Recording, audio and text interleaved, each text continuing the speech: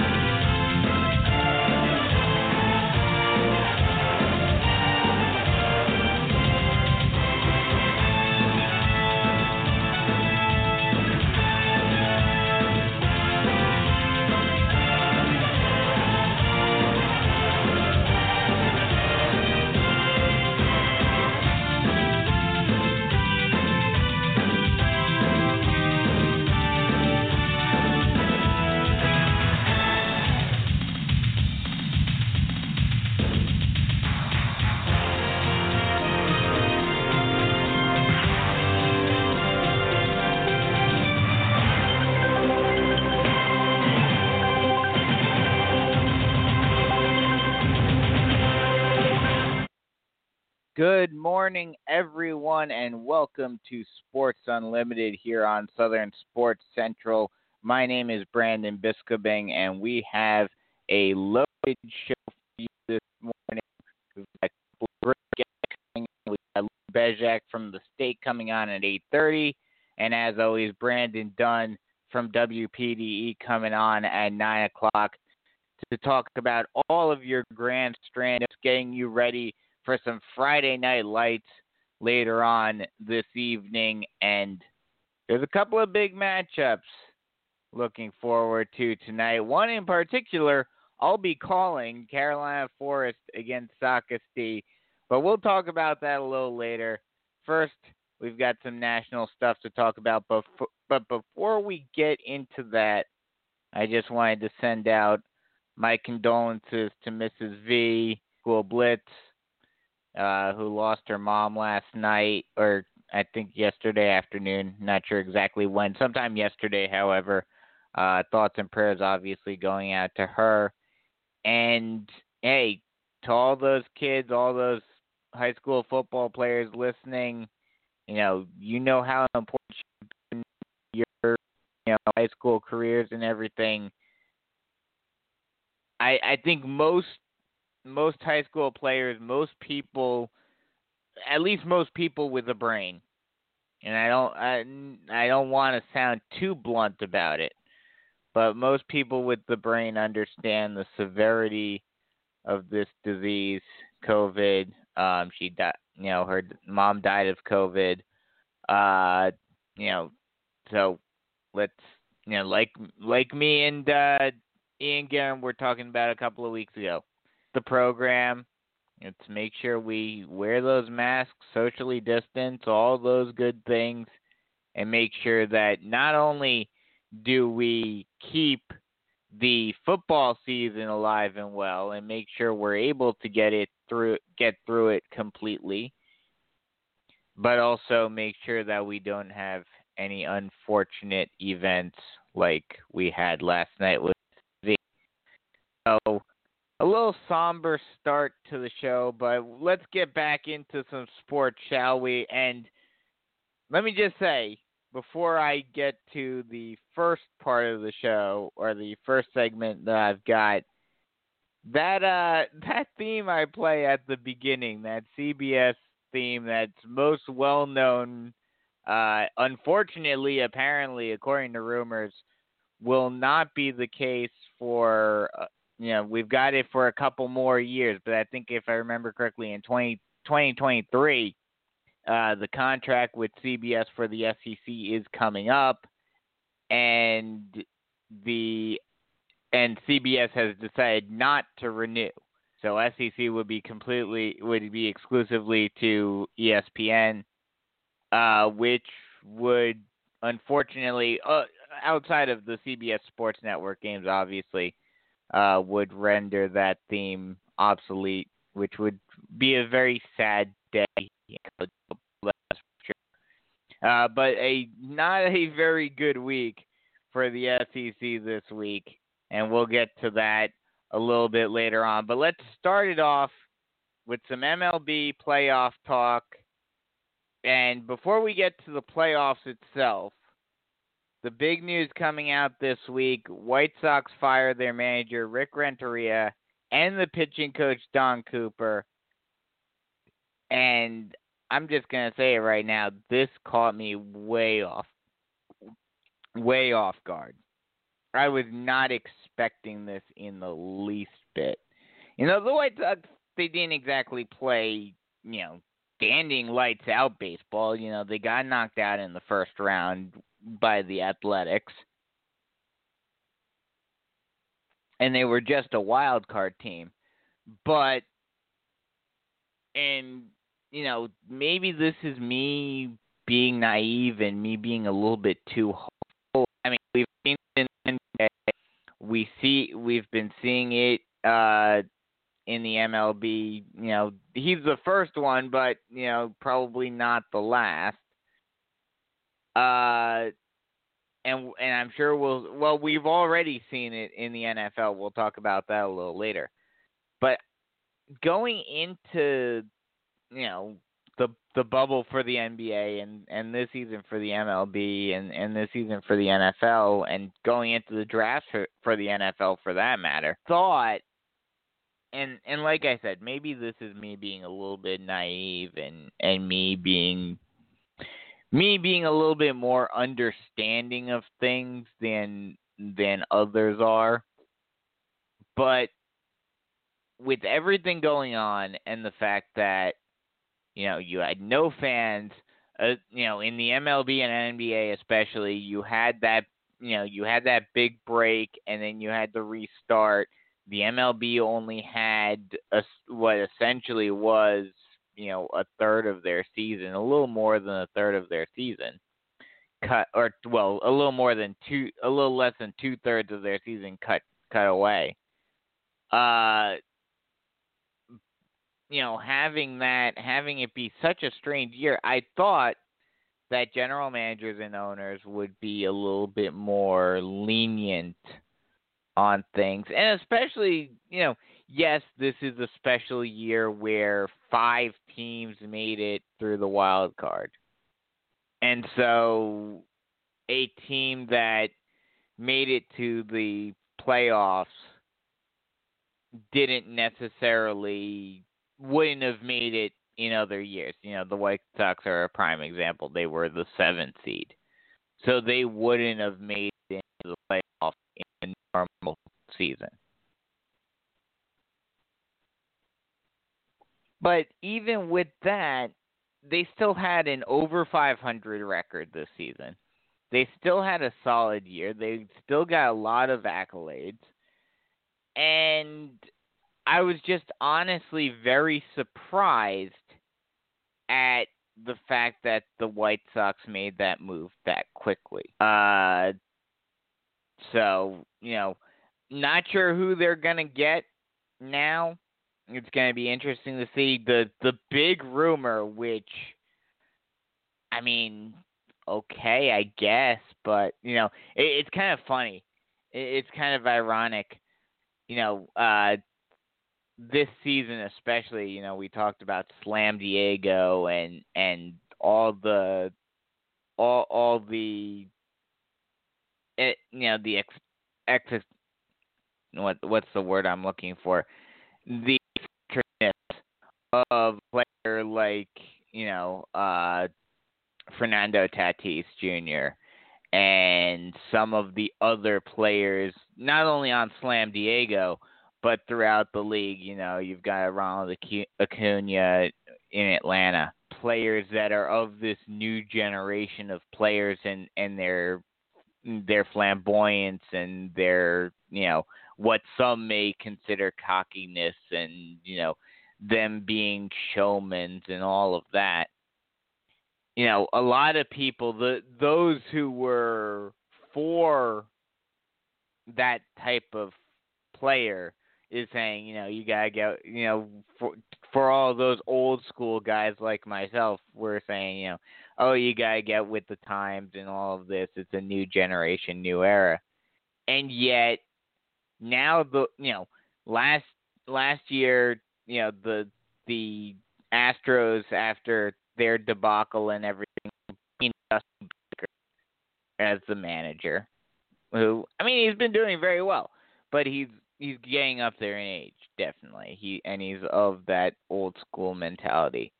And now you have the White Sox apparently looking at Tony La Russa as their new head coach, or as their new manager. And it's funny to me to think about that, that supposedly this new era in baseball where the old rules are being thrown out and it's a new ball game and all of this, and yet some of these teams are hiring managers that are from supposedly a bygone era. So it's kind of weird to me. It's kind of it's very ironic to me how that has worked. But if it works, it works. Do I think the Reds work in Chicago? Yeah, definitely. And hey, he may not have had to do it anyway if he goes to the NL. I personally hope that it does come back, but I don't. Well, I think Tony La Russa liked doing it. He enjoyed the strategy of it, like I do. Which is ironic because I'm an AL fan, yet I prefer the strategy and the intricacies of the NL game.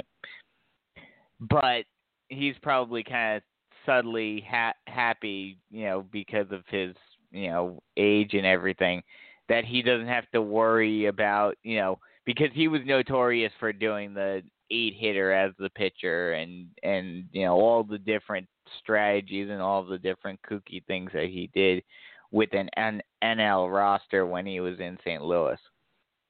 So it's kind of, I'm sure he's kind of glad that he doesn't have to deal with that, but at the same time, I'm sure he enjoyed it.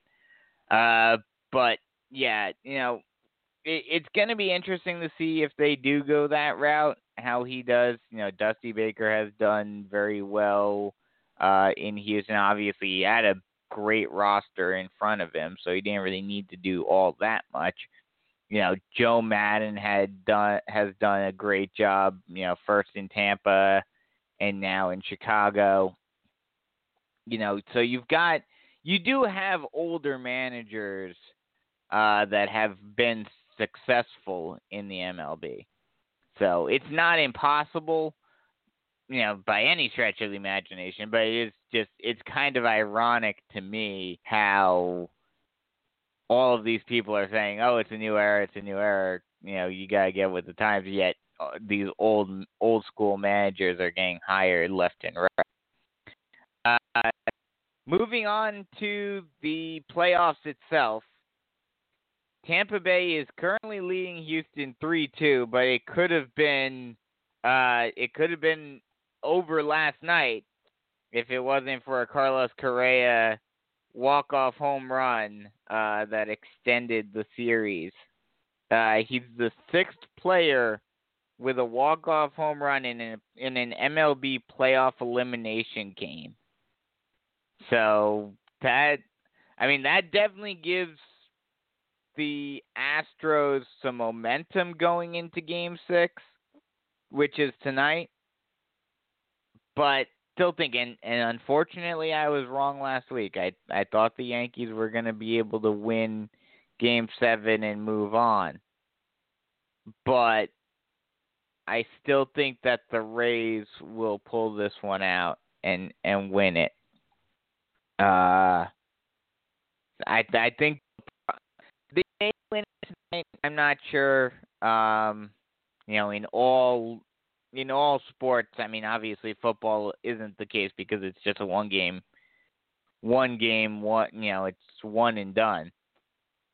But in all series-based sports for playoffs, it always seems like in some way, shape, or form, most series make it to 7 games, whether you expect it or not. But I don't want to be that conspiracy theorist, but there's probably a reasoning behind it, and that is cold hard cash. These leagues want to extend the playoffs as much as they can so that they can make as money as they can with as many games as possible. So, but I still think that the Rays will clinch it, whether it's tonight or in Game 7. Either way, I think they will be able to pull it out. Atlanta, this is the big shocker to me. Atlanta leading LA 3-1. This is the second biggest shock to me of the playoffs, behind how far Houston has been able to get to. And so if we got an Atlanta-Houston World Series, that would just be that would be just a total 2020 thing to happen. And a lot of people, it didn't happen on the Western side for the NBA, but I would argue that it did happen on the Eastern side for the NBA playoffs. A lot of people, when everything was shut down, and once the bubble was announced and once the shortened season was announced for the MLB, a lot of people thought, oh, this year with the crazy way that it's being played is ripe for upsets and ripe for a team to come out of nowhere and either win the whole thing or at the very least make it interesting. And that has definitely happened in the MLB. And like I said, if we see a Houston-Atlanta... Now, it's kind of funny. If this had happened, if you had said Houston-Atlanta back in January was going to be the World Series, I think a lot of people probably would have stuck their nose up at Atlanta. They would have been, oh, it's too quick. There's no way that Atlanta's going to make it all the way to the World Series this quickly. They're still a young team. And Houston, a lot of people would have sighed and huffed and puffed and like, oh my God, not again. What are they doing now? Like I've said before, like I've said over the past couple of weeks, if Houston does make the World Series, and especially if they somehow win it, as long as we have some semblance of semi-normalcy next year, those beanballs are going to be coming back hard and fast. I think, if they win it, if they had a slump year this year, which I initially thought they would, and a lot of people thought they were having initially. But if they had a slump year and didn't make the playoffs or got knocked out in the first round or something, I think a lot of teams and a lot of players will just drop the whole Astro Gate or whatever you want to call it, trash can gate thing.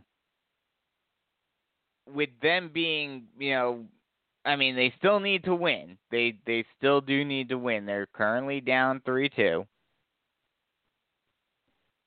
But if they're able to pull out these last two games and make it to the World Series, even if they were to lose to either LA or Atlanta, I still think that a lot of teams, a lot of players, a lot of fans are going to be like, okay, we weren't able to get our revenge last year, and they were able to still win, so we got to get it this year because we're back to a bit of normalcy. Like I said, again, this all depends upon if things are back to at least semi-normal next season, next April. But I could potentially see that. Going back over to Atlanta, leading LA 3-1. The one thing that really helped Atlanta, and now not to take anything away from Atlanta, they've been playing great. Their offense has been on fire thus far. But one thing that definitely helped them, and I would say it should be 2-2 if it wasn't for this, is the fact that Clayton Kershaw had to miss game 2.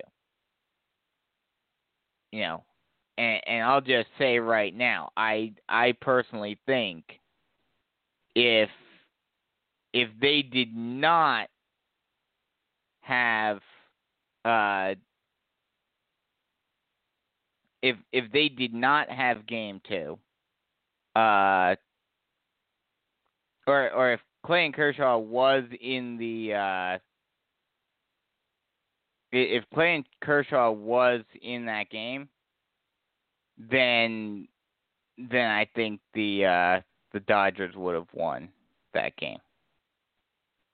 So, that's just me. That's just my thought on the matter. But I honestly do think that Kershaw had been in that game, especially because it was a close game. It's not like it was a huge blowout by the Braves. They only won 8-7. So if Clayton Kershaw was pitching that night, this would be a 2-2 series. But he wasn't, so the Braves get a break. And do I think they can win it? It's looking good. It's 3-1. The next game is tonight. Do I think they're gonna finish it off tonight? Probably not, especially with how series go. But I think that the Braves will.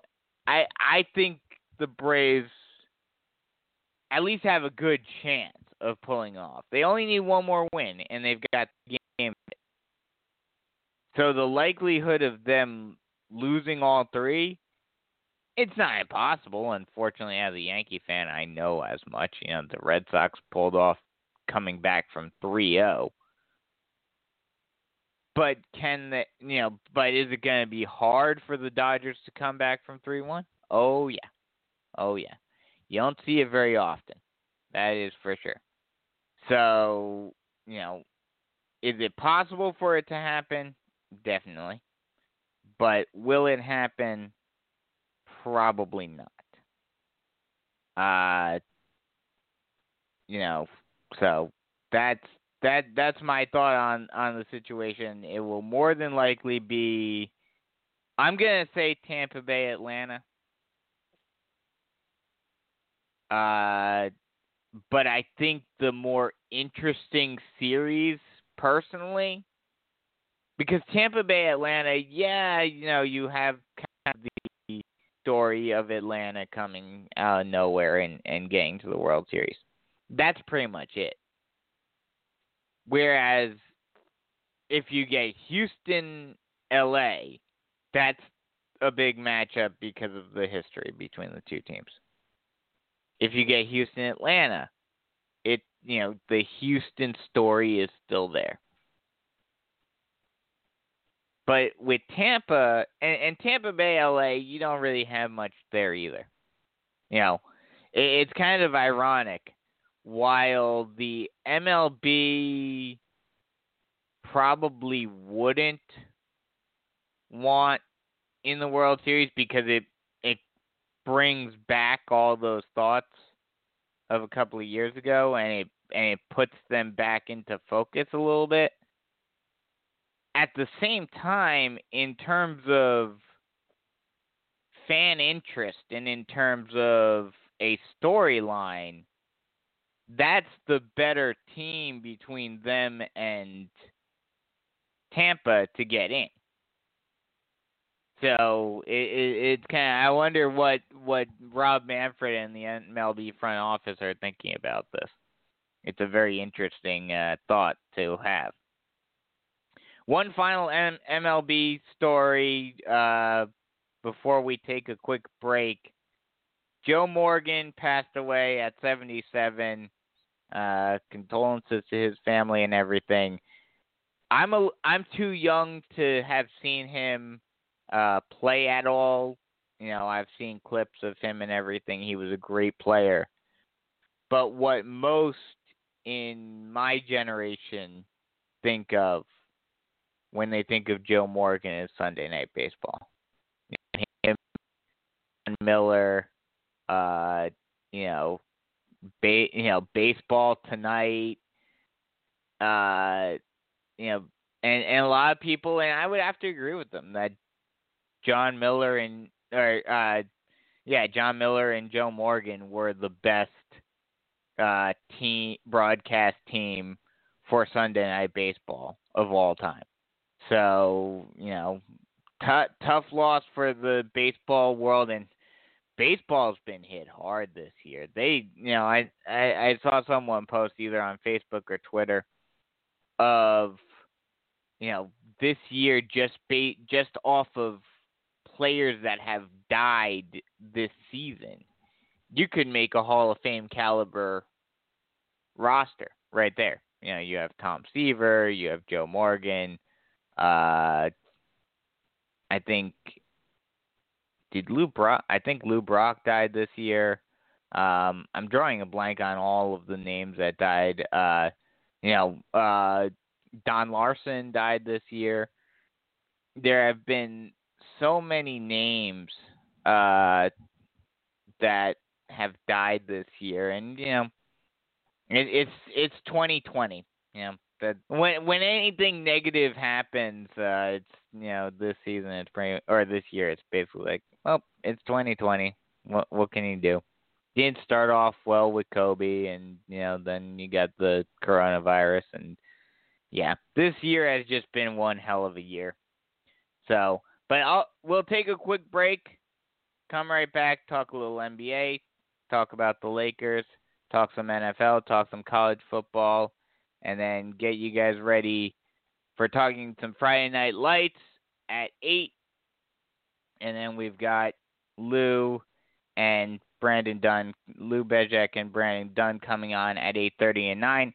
And as always, if you want to call in, talk some sports, whether it be national, local, regional, college, pro, high school, what have you. Whatever you want to talk about, those lines are open. 323-784-9681 is that number to call. That number again, 323-784-9681. We'll be right back to bring you more Sports Unlimited here on Southern Sports Central.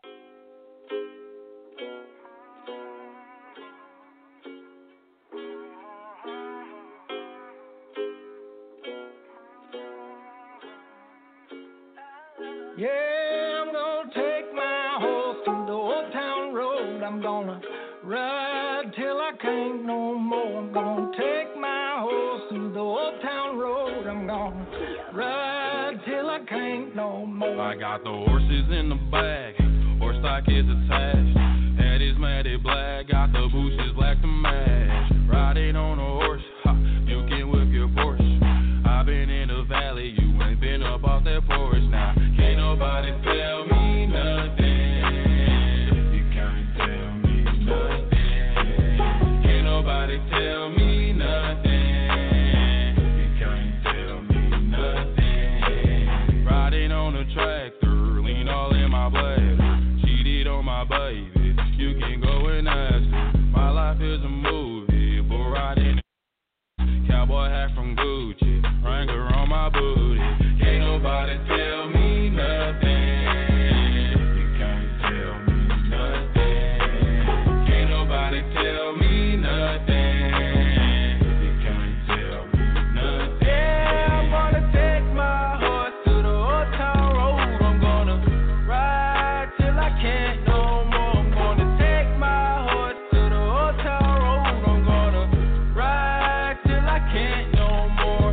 Hat down, cross town, living like a rock star. Spend a lot of money on my brand new guitar. Baby's got a habit, diamond rings and Fendi sports bras. Riding down Rodeo in my Maserati sports car. Got no stress, I've been through all that. I'm like a Marlboro man, so I keep going back. Wish I could roll home back to that old town road. I wanna ride till I can't no more. I'm gonna take my horse to the old town road. I'm gonna ride till I can't no more. I'm gonna take my horse to the old town road. I'm gonna ride till I can't no more.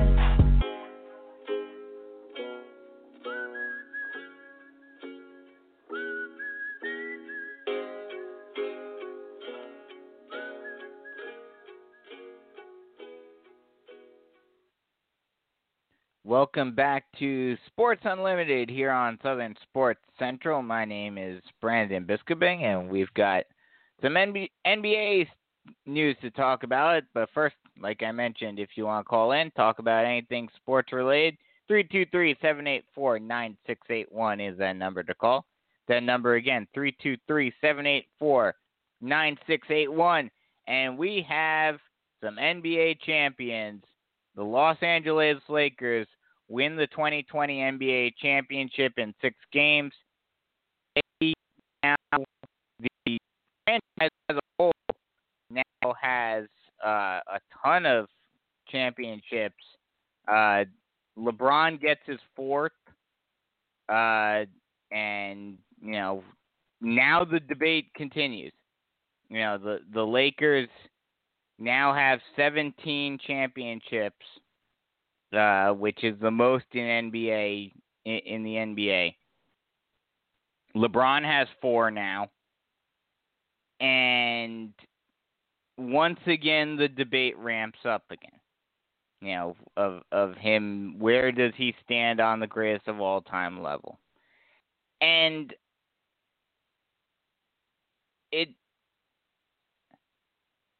I think I'm just going to say, Bron, no matter what his numbers are, no matter what his accolades are, I don't think LeBron ever gets to the level of MJ. Even if he wins 2 or 3 more titles and gets more than MJ. I think just the impact that Jordan had on the league and on sports as a whole is something. There are certain players that no matter how you want to look at their stats and whatnot, there are certain players that even if you look at their stats and they don't look, in modern terms, they don't look all that impressive.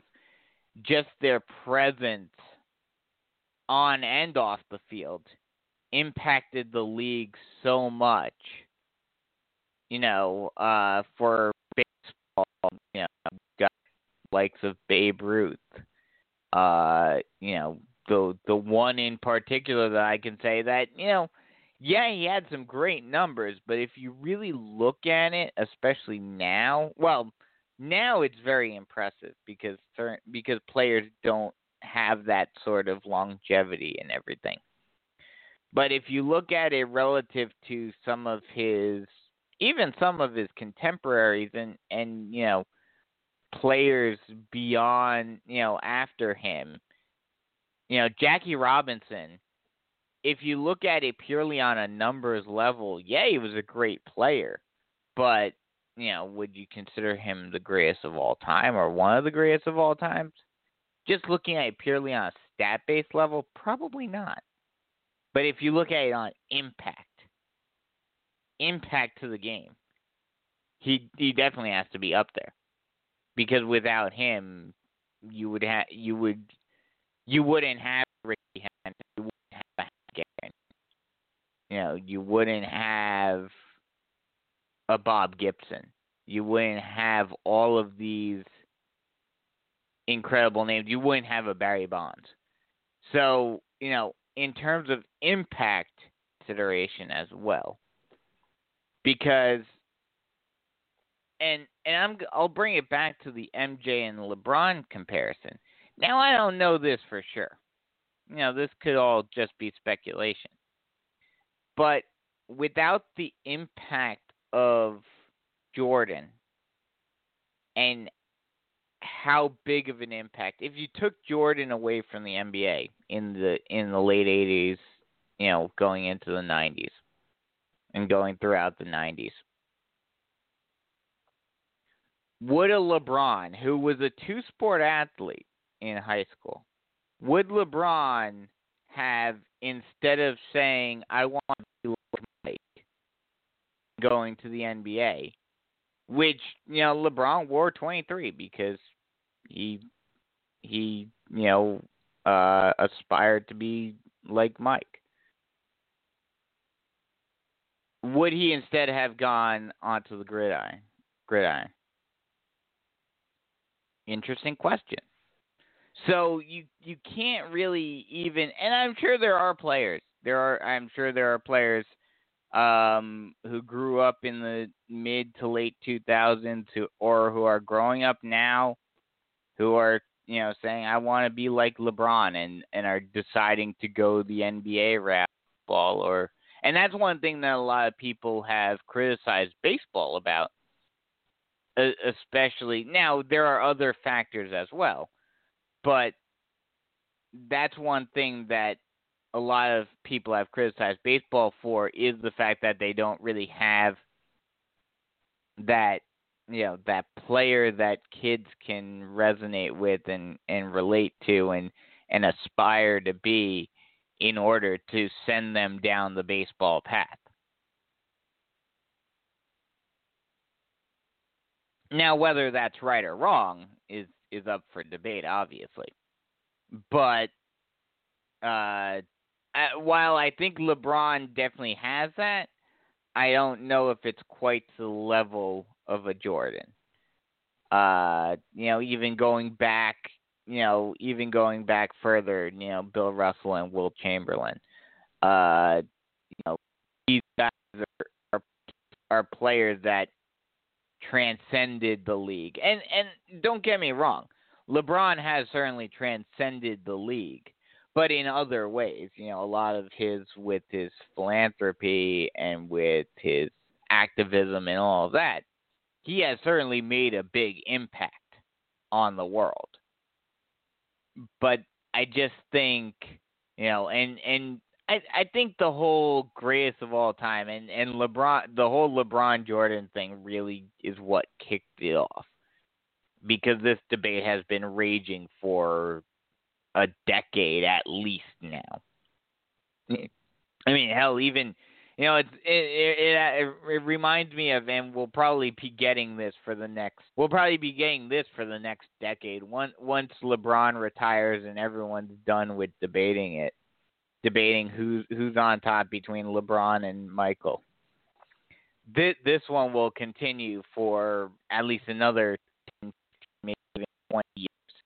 Mahomes and Brady, we're already getting the debates between who's the greatest of all time between those two. And Mahomes has just won one title. So it's like That's the way LeBron's has been. As soon as he stepped onto an NBA court, already people were saying, "Oh, is he the greatest of all time?" Slow it down a little bit there for Mahomes, but with LeBron, the debate is definitely legitimate.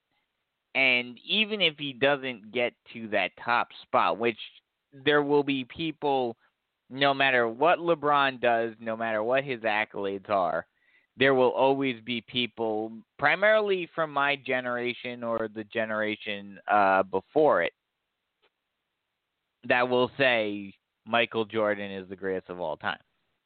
And I can understand why. But even if LeBron doesn't get to that top spot, he's still one of the greatest of all time. I think that's one thing that people need to start realizing is you can't really delineate, through generations and through eras. Because it is like trying to compare whether it's LeBron or Jordan or Kobe to the likes of Wilt Chamberlain and Bill Russell and all of those guys from the past. And in baseball, it's even more so. You can't really debate who would be better between a Mike Trout and a Babe Ruth, because the eras and the way the game is played and all of that are just so much different that you can't really it's comparing apples and oranges. It really is. But once again, congratulations to the Lakers. A lot of people will also debate if this one's legitimate because of the bubble. Stop it with that. The Lakers deserved it. They would have more than likely won it regardless. Might even had an easier time with it because they would have had a crowd to help them out. Just stop with that. Just stop. The Lakers won the title. They got their title. They got their 17th. And that's all I can say about it. LeBron got his 4th. Lakers got their 17th. And that's it. That's it. Moving on to another Lakers story, which this one I was surprised at, especially after the Lakers just won the title. And this player isn't no spring chicken. You would think he'd want to stay on a team that, he doesn't really have to do a ton. And he can win championships left and right. But Rajon Rondo decided to opt out of his contract with the Lakers. And he will become a free agent this offseason. I was beyond surprised when I saw this come out. Because, he's on the championship team. He just won an NBA title. It doesn't look, unless he knows something that we don't about where some players are moving this offseason, it doesn't look like anyone. I mean, yeah, the Warriors are going to be healthy this year, and they're going to be a threat. You have the Mavericks up and coming. You have some other teams. You have the Clippers still, which we'll talk about them in just a bit. But I still think it's the Lakers' conference to win. It's still the Lakers' conference to lose. And in the East, yeah, you got the Bucks still. You got the Raptors still. The Nets are going to be good now being fully healthy with Kyrie and Durant. But I still don't think, especially with how, the Bucks are getting a new coach. The Sixers have a new coach. Even the Nets have a new coach. And Durant and Kyrie haven't played together yet. So there's going to be some growing pains. It's not going to be perfect. I mean, we all saw, everyone thought that the big three with the Heat, their first year, they were going to run through everyone. But they need a couple of years to, get that chemistry going. So I don't see them being can they make it to the championship? Yeah, absolutely. But do I think they're going to win it? No, not right away. not in the first year. And go to one of these teams and make them a legitimate contender. And he wants to, extend his legacy. I don't get why he left. I don't get it. Because at his point in his career, and especially with the type of player that he is, he's never really been the type that I would think is the flashy type.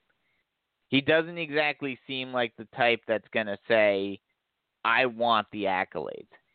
When he was in when he was in Boston, he was kind of he was the fourth wheel of that Boston championship team behind Pierce, Garnett, and Allen. Rondo was just a facilitator. And that's where he seemed. Maybe that's why his skills aren't utilized in LA with LeBron basically running as a point forward. Rondo needs to be the guy that, has the ball bringing up the court and being able to facilitate and run the plays. Maybe that's why. That's the only thing I can think of. But even then, I think you could figure something out that would work, that would allow Rondo to stay. So it was just very surprising to see this come out, especially only a couple of days after the Lakers won the title. So we'll see where he lands. It's going to be very interesting to see where he lands, especially because you would think that he would want to, he's won. I think this is at least his second. He might have been on one or two other championships teams in between. But you would think he'd want to win at least one more title before he retires because he's getting up there in age. He's not exactly going to, his play style allows him to play. He's still probably going to play for a few more years with his play style, but he's getting up there. So, very surprising. Going to be interesting to see where he lands. One final NBA note. Clippers hired Tyronn Lue as their new head coach. Do I think this is going to be the thing that gets them over the hump? Maybe. I mean, he does have a pedigree. He does have a pedigree. He does, he has been a good coach in the NBA. He's been around the league for a long time. He was with Cleveland when they won their title, but that was only, that was his first year, and he didn't really have to do all that much. He has been with the Clippers. He was with the Clippers this year as an assistant. So he knows the players. Maybe getting a fresh face in there will help the franchise. But I don't see this being the thing that makes the Clippers the front runners. Could I be wrong? Absolutely. Absolutely I could be wrong. But do I think I'm wrong? No. That'll do it for NBA news. Moving out to the gridiron. The big news that came out this week: Dan Quinn fired as the Falcons head coach. Not really all that surprising with how they've been playing. But now the question is, where do they go from here? Who do they get to replace him?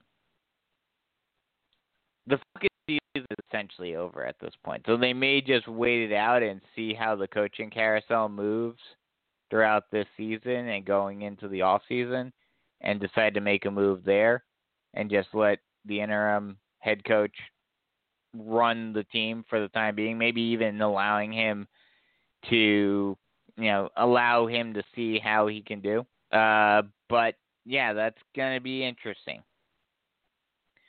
Some bad news for the Falcons this week. Well, I mean, firing your head coach isn't exactly all that great anyway. Some even more bad news for the Falcons. They were forced to shut down their facility after multiple positive cases yesterday. What's surprising to me is that the game against the Vikings is still on. Now, granted, we've seen this with a couple of teams where the teams had, where the teams had cases and they tried to push forward and make, like they got the last second tests before they decided to postpone the game. So that may be the case. I have a feeling that game between the Falcons and the Vikings is probably going to be canceled. But it's not looking good for the NFL. They're probably going to have to stop being stubborn because we've seen it, whether it comes to sports or elsewhere throughout the world. It seems like the areas and the organizations that have decided not to be stubborn and try to push forward, without any changes, and have said, okay, we understand the risks of this and we need to, adapt. We need to change, adapt and conquer. They have been the ones who have been able to survive. Look at the NBA with the bubble. Look at the MLB having to finally go with a bubble. So they've, those are the organizations, NHL too with the bubble. Those are the organizations that have done well. NFL needs to figure out something because already it's getting to be a tight squeeze at the end of the season. We got a caller on the line, so let's go to that. Hey, you're on Sports Unlimited. How's it going? It's Brandon, Richie down in Charleston, man. Hey, good show. Richie. Good first hour, brother. Getting ready for Friday Night Lights. Yep. I'll be heading over to West Ashley where the Wildcats welcome in Fort Dorchester Patriots. Patriots, of course, with the win, they clinch a position in the playoffs, take another step towards winning that region over there with a loss, or should we say a West Ashley surprising upset win. Boy, that makes it really interesting with a handful of teams with one loss in one loss in the region, which would be a handful of teams. But long story short, there's so many headlines, not just the West Ashley hosting Fort, which I do strongly believe, with all due respect to West Ashley, I think the Fort's one of the best teams in the Low Country, without a doubt the best team in the Low Country. And I think they're probably one of the strongest teams in the lower state. So that's going to be, one of those conversations. But then the other game in that same region that you're looking at is going to be Somerville playing their rival, Ashley Ridge. Now, shake this thing up a little bit, if you will. And if by chance you get Ashley Ridge beat Somerville, that makes it even more interesting for West Ashley and how that works out. But, that's kind of the neat thing, Brandon, for high school sports is there's so many headlines. Do I strongly believe in everything I have that Ashley Ridge probably is going to fall a little short? I think Somerville wins that game. I think they just have a few more guys that make a few more plays. I know in my heart I believe to say that Fort pretty much probably wins this one by 30. There's just too many game changers. There's too many guys not playing 4 quarters that are well rested for a game like tonight on the road, a region win. That's just my thing. I know Ashley Ridge and West Ashley played each other, and that was, a big win for, of course, West Ashley. And you look at, West Ashley lost to Somerville, so you see kind of the clear cell and the triangle there. But it's Fort that's beating everybody and scoring an average of 58 points a game and only giving up 10. So for me, I see that happening. And then on the other side of 5A football, you go to this other region over in the Berkeley County area where Stratford, who's kind of been the surprising team down here in the Low Country, along with West Ashley, shown a lot of surprise. And Denny has beaten the Knights have won Somerville and Wando, which now Wando looks to be out. But if by chance Stratford can beat a rival Berkeley team, which they're very close in proximity, Stratford's possibly looking at all the clinching a playoff spot. That's crazy. You know, those are the headlines. I know you're going to be in a big game tonight as well with my alumni hosting at Carolina Forest Panthers.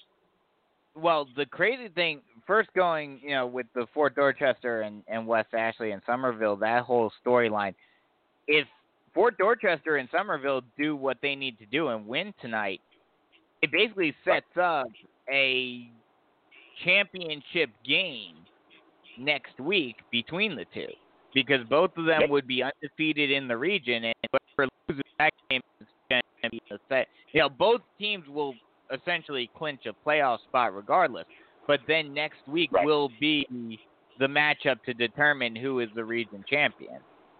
And then over at Region 7, you know, Berkeley-Stratford, that's pretty much a play-in game right there. I think Goose Creek probably has the title locked up, but now Berkeley and Stratford are playing to decide who gets that second spot. Right. And now Goose Creek does have to still play Stratford. And let's be honest, Stratford very thin, right? You're looking at, this is where, because of a short season, there's not a lot of time for rebound time. You know, there's not a lot of in-between times. There's not an off weekend for most teams. You know, I don't like to use that one word that helps a lot of teams get some time off. But, and I'm going to tell you another secret. This is it. You catch that little word that we don't talk about on Southern Sports Central over there on Mondays and Wednesdays. You know, your season's done. You know, there is no more delay of game. It's no more game, right? That's you take the L, you talk about it next year. So that's going to be a whole new conversation going forward after this weekend, right? So this was kind of like your last weekend to use a mulligan. But to go back to that Somerville, I thought I saw something about Wade Hampton getting the rest of their season shut down because of it or something. Well, if it is true, and what you're saying is true, then here's the thing. That probably means that they're out of contention for a playoff. Well, they are. And I get that, right? Yeah, if you're not in contention to play in the playoff game, then what's the point? But that could to some degree, someone would say that. However, I disagree with that, though. I think you play. If you can play, you play. Because there's kids that need these games to play anyway, to get a scholarship, to make that final memory. It's not just about the playoffs. Even though I get it, for guys like Fort, for guys like Carolina Forest, where you and I get to hang out with these dudes week in, week out, day in, day out, that's their goal. Operation Win a State Championship. That doesn't matter what year, what time. It just knows it goes down on Friday night. So, if a team's canceling the season, that's kind of my thought process. You know, but I'm going to tell you, at 7:30 tonight, it is going to be a big game in West Ashley. The difference in Charleston County compared to Dorchester County, stadium capacities are different. They're allowing less people in the stands. So our TV production team is geared up. We're fired up. We're ready to roll. A lot of homework's been done. And I think I had this conversation with a guy on his radio show. He called me on what was it, Tuesday night. And he does a broadcast in Alabama. And he asked me, he said, Rich, man, you know, people think that we show up on Friday nights and we just go to work and we're just kind of doing it, like winging it. I was like, well, you know, the cool part of it is it actually ends on Friday night. It actually begins on, for most of us, either Saturday or Sunday morning, where we wake up and we start researching these other teams and start getting headlines from other players and got to write down and look back at our notes from our team that we cover, because it is a story that we tell for 4 hours or 3 hours. And so there's a huge justice that's done to educate those who are listening. Because, again, for me, I've been very fortunate. You know, I'm part of a great family and a great team on Friday nights. The production team is an amazing group of guys and girls that do what they do. And, you know, we're winning. You know, that's the fun part. But we're winning by 30 and 40 points. So you have to find other things to talk about, because after a while, you got to give them something else to kind of hang on to. Broken down some things that maybe you might not have known about Fort or a team that we play. But if by chance, and I feel that there is a chance that Fort wins tonight, of course, and I do have that feeling they win by 35, maybe 40. It's just because they have that many guys. Not that West Ashley's not even good. Sometimes people are better. I mean, ask those guys who have played that sport the last 4 years, right? That happens. There's so many receivers, 6'5" to all the way to 5'7", and every check mark in between with the other three guys. You got two running backs, Thunder and Lightning. You got a quarterback that's a sophomore that knows how to read. As good he will be. Mark my words, in the class of 23, because he's a sophomore, he will be the best quarterback coming out of the state of South Carolina. He will be one of the top quarterbacks in the country in Dalton Osborne. Write that down. You heard it right here first on Brandon's show. He will be, no doubt about it. He moves, he reads, and he decides like a senior today. He's a sophomore. This kid is a very elusive kid. He throws the ball like I've never seen a kid can throw it at any age. His ability to read the defense and call audibles without the coaches even say anything to him, I think is superb. So that part's fun. But Somerville wins tonight. They knock West Ashley. They're done, of course, with West Ashley, with Fort beating them. Ashley Ridge is done if Somerville beats them. And like you mentioned, that's a game. That's a big game. That is one of the biggest rivalries in the Low Country. It's Fort Dorchester, Somerville. And usually it's the last game of the year, but because of the stipulations, Brandon, this game could be played, in front of a packed house by the numbers that they're given, right? I mean, because they're only allowing so many in. But winner take all, like you mentioned. There's a lot of region games like that coming up. That's the cool part. I hated to see now Goose Creek and Berkeley played opening weekend. It was great for us in the media, but I would have liked to see what it would have looked like going later into the season. But here's my question to you. If a team clinches a playoff berth or even clinches that region, do they keep putting starters in on a regular basis going towards the end of the year in a non-region game or a game that's not even going to help them any numbers because they've already clinched a spot going forward? I think at this point, and this is the age-old question about, especially in football, you see it all the time in the NFL, you see it in college as well, teams their starters and in those last final games after they've clinched a playoff spot or clinched the division or whatnot. My thought on it is this. I would be starting my starters for maybe the first quarter, maybe half of the second quarter, just to keep them fresh. Because you see it all too often in the NFL and in college of teams that will essentially skid into the playoffs because they've been able to rest their starters for the past 2 or 3 weeks. And as a result, when they have to turn that gas back on once you get into the playoffs, you're a little rusty.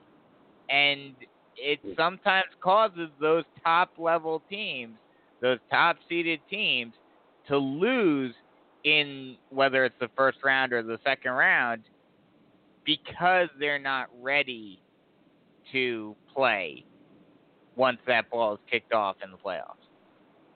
Right. I agree with you. I mean, I think that's kind of the thing. And not going to give out any things that I've heard from coaches across the area down here. But I think that's kind of the census of everybody down here. You got to keep them playing. You got to keep them moving. It's no different than a car. You can't leave the car in the yard, even though it may be a newer car than some of the other cars in the yard. You still got to keep it moving, or it's gonna have a little bit of hiccup on it. You got to keep that rust off of it.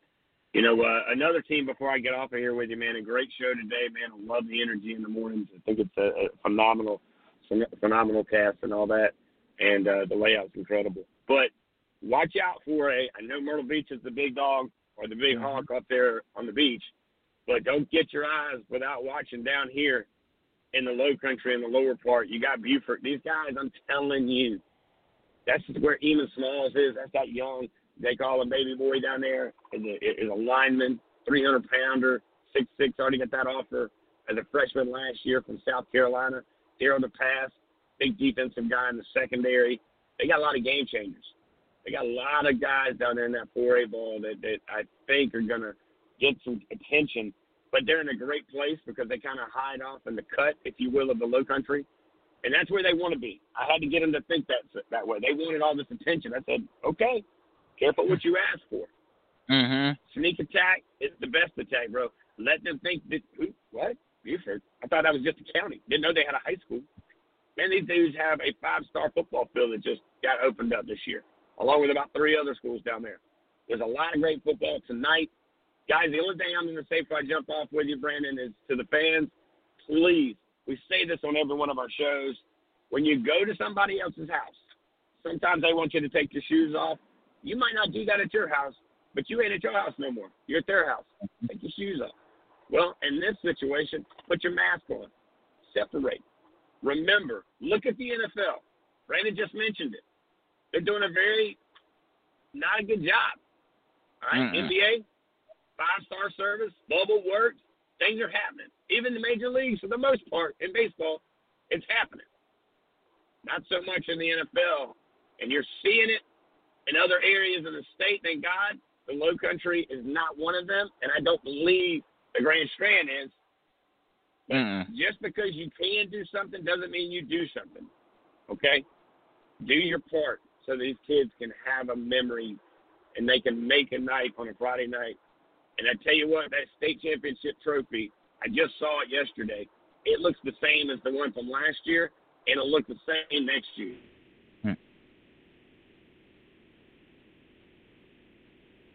Yeah, it's going to be it's going to be a great time, for the remainder of the season. And the one thing that's interesting, I don't know if you've heard anything about it, but we haven't heard yet still where the state championship is going to be located this year.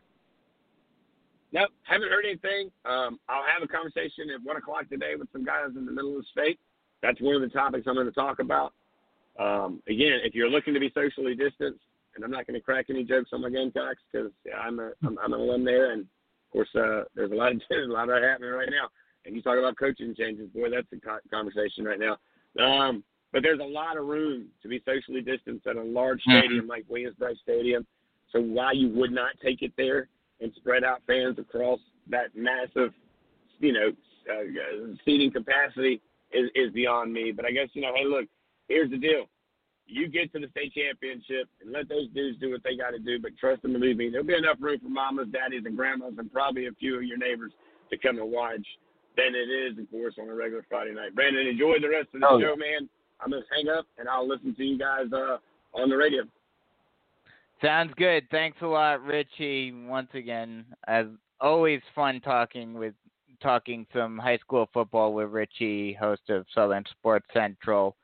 But yeah, he brought up some good points, some big matchups in the lower states, and we'll talk about them in a little bit. I'll take a quick break. We're a little past the top of the hour. Take a quick break. Come right back. We'll talk some high school football. Then we have Lou Bezjak coming on from the state at 8:30. Brandon Dunn from WPDE coming on at 9. So loaded cast coming up for you guys in the next half hour or so, next hour or so. And if you guys want to join in on the conversation, that number to call, 323-784-9681. That number again, 323-784-9681. We'll be right back.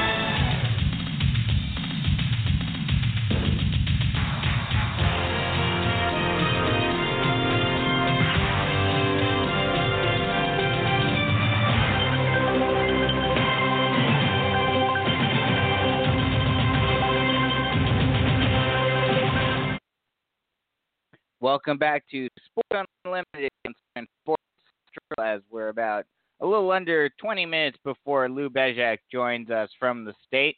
And we'll talk some high school sports right now in preparation for him and Brandon Dunn later on to come on.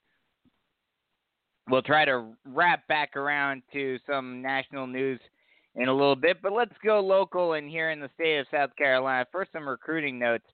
Elijah Spencer from Dutch Fork was offered by Tulane earlier this week. He's currently committed to Charlotte, but it'll be interesting to see if he potentially decides to decommit and go over down south to Nollins and the Green Wave.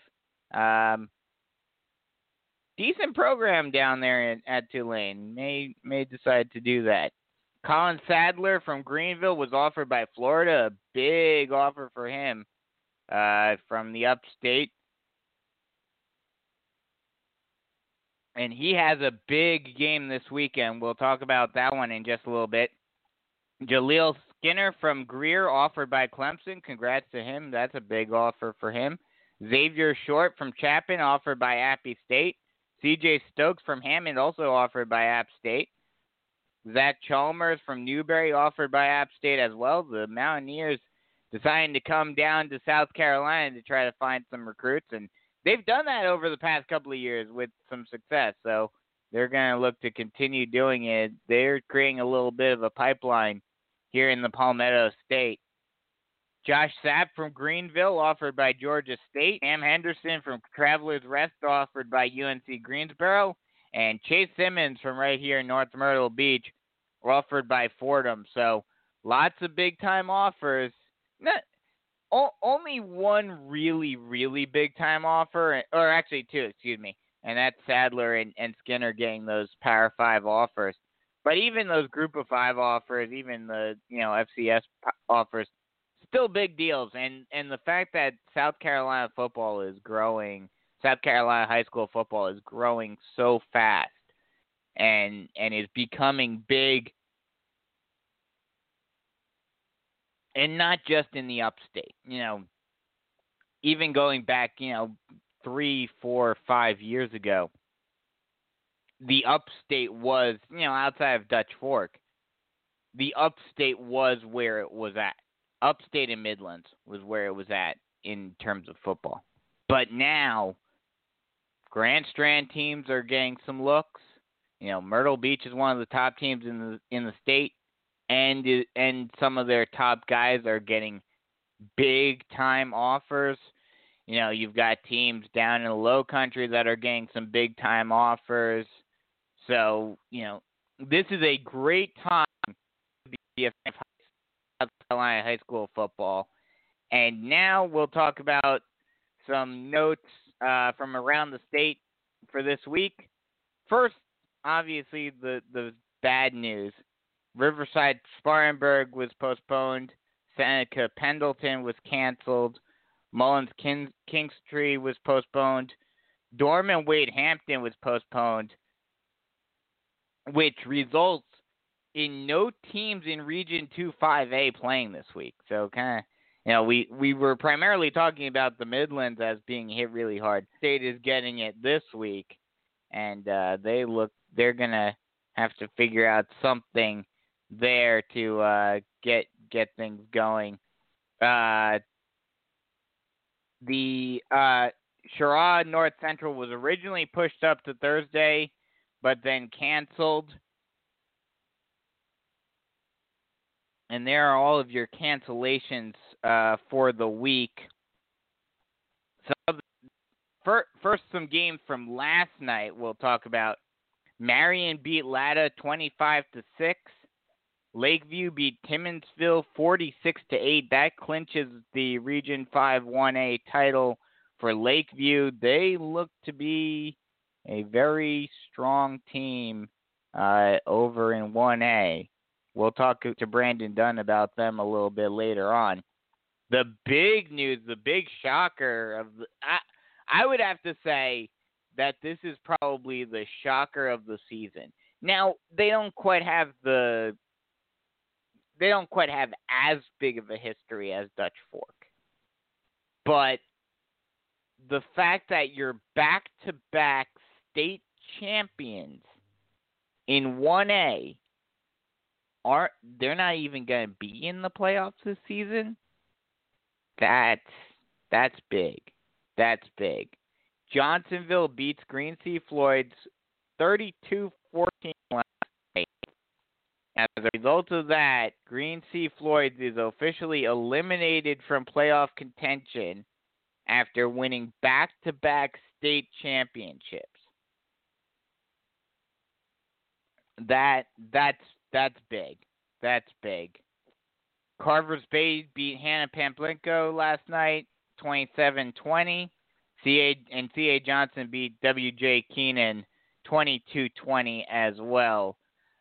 So some big games. We'll talk about them with both Lou and Brandon in a little bit.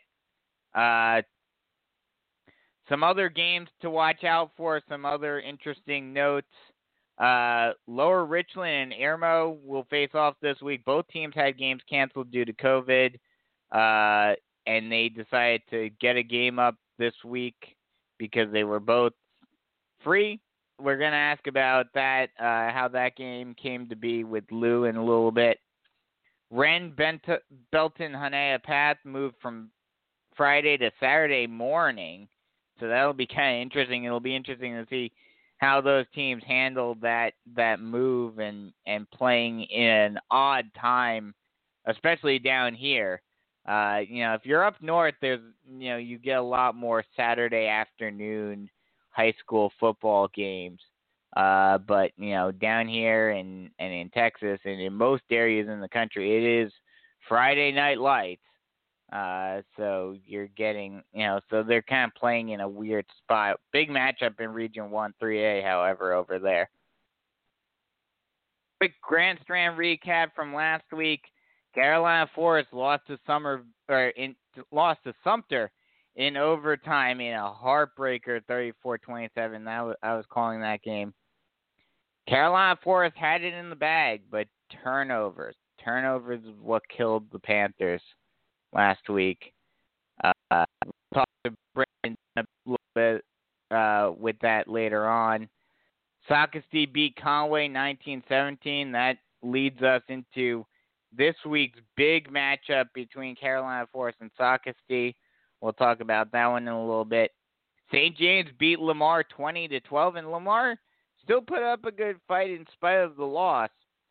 And, for a 1A to come out and at least stay neck and neck with a 5A is still a big deal. North Myrtle Beach dominated Wilson 38-7 last week. Myrtle Beach destroyed West Florence 51-14. Myrtle Beach solidifies their place as the team to beat not only in Region 6, but I would say in all of 4A. I don't see any team beating them this year. I'm just going to say it right now. I don't think anyone's beating Myrtle Beach. Loris beat Georgetown 19-13. And Lakeview beat Johnsonville 30-20. Some out-of-area recaps. Dutch Fork beat River Bluff 41-7. Tough way to start the season for River Bluff, for the Gators. Having to face off against Dutch Fork to start off. But, again, I don't think anyone's beating Dutch Fork either. I think 5A and 4A at this point. In 5A, you may have a couple of teams that have a chance.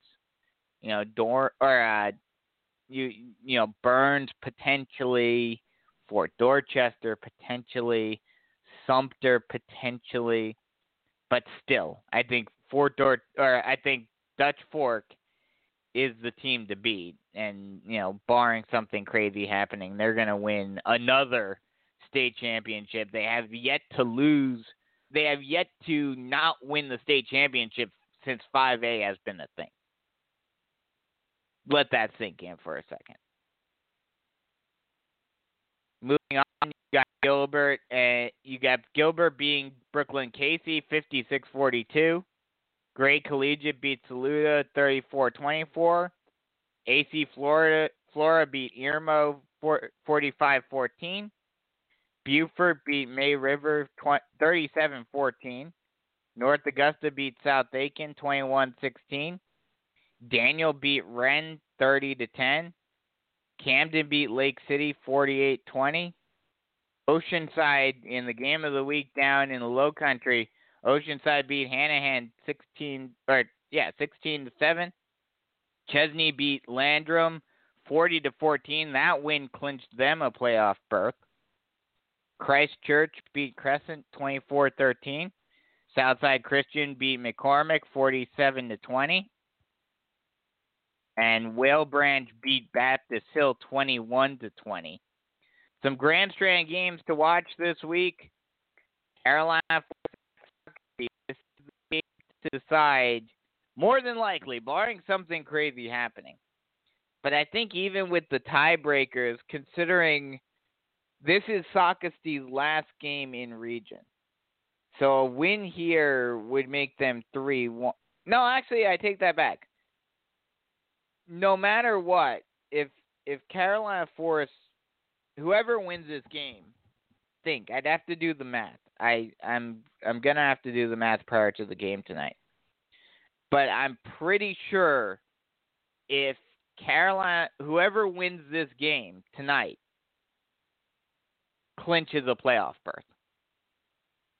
Because this is Sockesty's last region game. And Carolina Forest only has one left. Now the only way that I think it could potentially, so whoever wins this game tonight is in, and whoever loses is out. So that is some high stakes for tonight. You have Sumter at St. James tonight. Should be an easy one for the Gamecocks to win. This should be the game that they officially clinch the number 1 seed. But, stranger things have happened this season.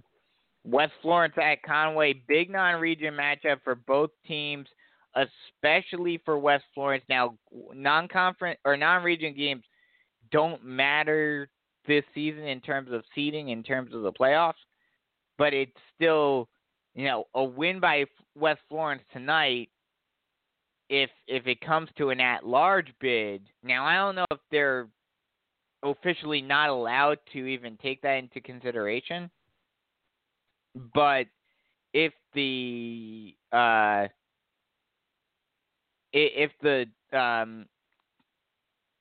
committee is able to take that into consideration, if West Florence were to win this game, that could be something that could sway some votes in their favor to put them in as an at-large bid, because more than likely that's the only way they're getting in the playoffs this season. So that's a big game, especially for them. North Myrtle Beach at Darlington. Chiefs have to travel to Darlington again this season, where last year they lost in a big upset. And it was a heartbreaker for the Chiefs, and they thought, it was a game that they should have won. It certainly was a game they should have won. And now they have to travel to Darlington again. They're going to have some revenge on their mind. And that should be an interesting one to watch. You got Myrtle Beach at Hartsville. Myrtle Beach should be able to win that game pretty handily, especially with how Hartsville has been playing this season. With Wilson at South Florence. Wilson trying to keep their slim chances of getting in the playoffs alive tonight. They should be able to win this one. But again, that's going to be an interesting game as well. Dillon at Waccamaw. That should be an interesting one. Both of those teams, basically essentially trying to keep their playoff hopes alive. But the bigger matchup there is Anor and Georgetown. Those two are fighting for that second spot in Region 6, or I think Region 7, 3A. Some out-of-area games to watch tonight. Clover at Gaffney. Gaffney can clinch a playoff berth this week with a win over Clover. matchup between 5A and 4A. We'll talk to Lou about that matchup in a little bit. Dutch Fork at Lexington. Another team has to start their region play against Dutch Fork, and Dutch Fork can clinch a playoff berth with a win tonight. Like Richie and I were talking about, Stratford at Berkeley, much like Carolina Forest Socastee, matchup probably determines which out of the two make it into the playoffs. I think like the Carolina Forest Socastee matchup, it will, with tiebreakers and everything, it would officially determine that. Fort Dorchester, West Ashley. Fort Dorchester can solidify their spot in the playoffs tonight. And like I mentioned, if Stratford can win the game, that was another matchup. The other matchup that is going to be interesting to watch is that Somerville-Ashley Ridge matchup, because if Somerville wins, Dorchester wins, next week the two face each other for the region championship. So that would be a very, very interesting one to go into. You got Greenwood at Greenville tonight. Greenville can clinch a region title tonight with a win and a Greer loss, but that Greer loss is very unlikely. Greenville probably will still need to go another week before they officially clinch. Southside at Palmetto more than likely will determine the winner of Region 2-3A. Blue Ridge at Powdersville, must-win game for both teams, especially for Powdersville. A few other matchups that should be fun for tonight. Chester at Fairfield Central, Camden at Crestwood, Lake City at Marlborough County, Timberlake at McCormick, Louisville at Lamar, Allendale Fairfax at Bamberg Earhart, Baptist Hill at St. John. So a lot of good matchups throughout the state tonight. So, no matter where you are in the state of South Carolina, you pretty much have a game that you can go to, and that will be a fun one for you to go and watch or listen to, or, whether you, obviously with COVID and everything, tickets are limited on a lot of games, but whether you're going to the stadium, obviously if you're going to the stadium, be careful, be safe, or you're watching the game at home or listening to the game at home, should be a fun night tonight. And we're getting closer and closer to the season finale, and closer to playoff time. So it's a fun time in Carolina. We'll take a quick break, and we'll have Lou Bezjak on the line when we return here on Sports Unlimited on Southern Sports Central.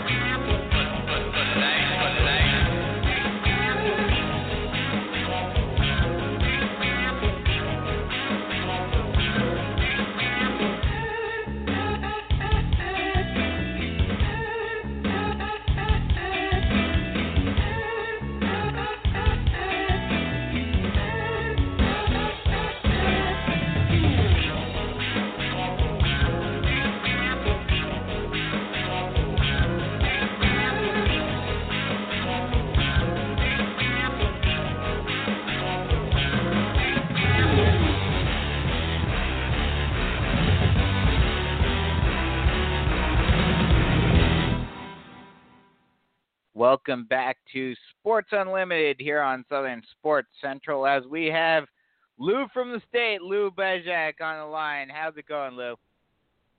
Pretty good, Brandon. How you doing this morning? Not too bad, not too bad. You've had a lighter week this week, the lightest week you've had thus far this season when it's come to having to report, postponements and cancellation. How nice has it been to actually be able to focus on some football this week instead of having to worry about what the next team will be to drop? Yeah, we only had one unscheduled. We had a few that carry over from this week, but only one so far this week. North Central not being able to play Shara this week and Central next week. We'll see. It was last week. I got 2 phone calls at 3:30. So a few hours before kickoff, and teams found out. So we'll see. Hopefully everything can go off smoothly tonight, and we don't have to worry about making games up. And just as we get closer to the end of the season, a few more weeks left to that November 6th end of the regular season.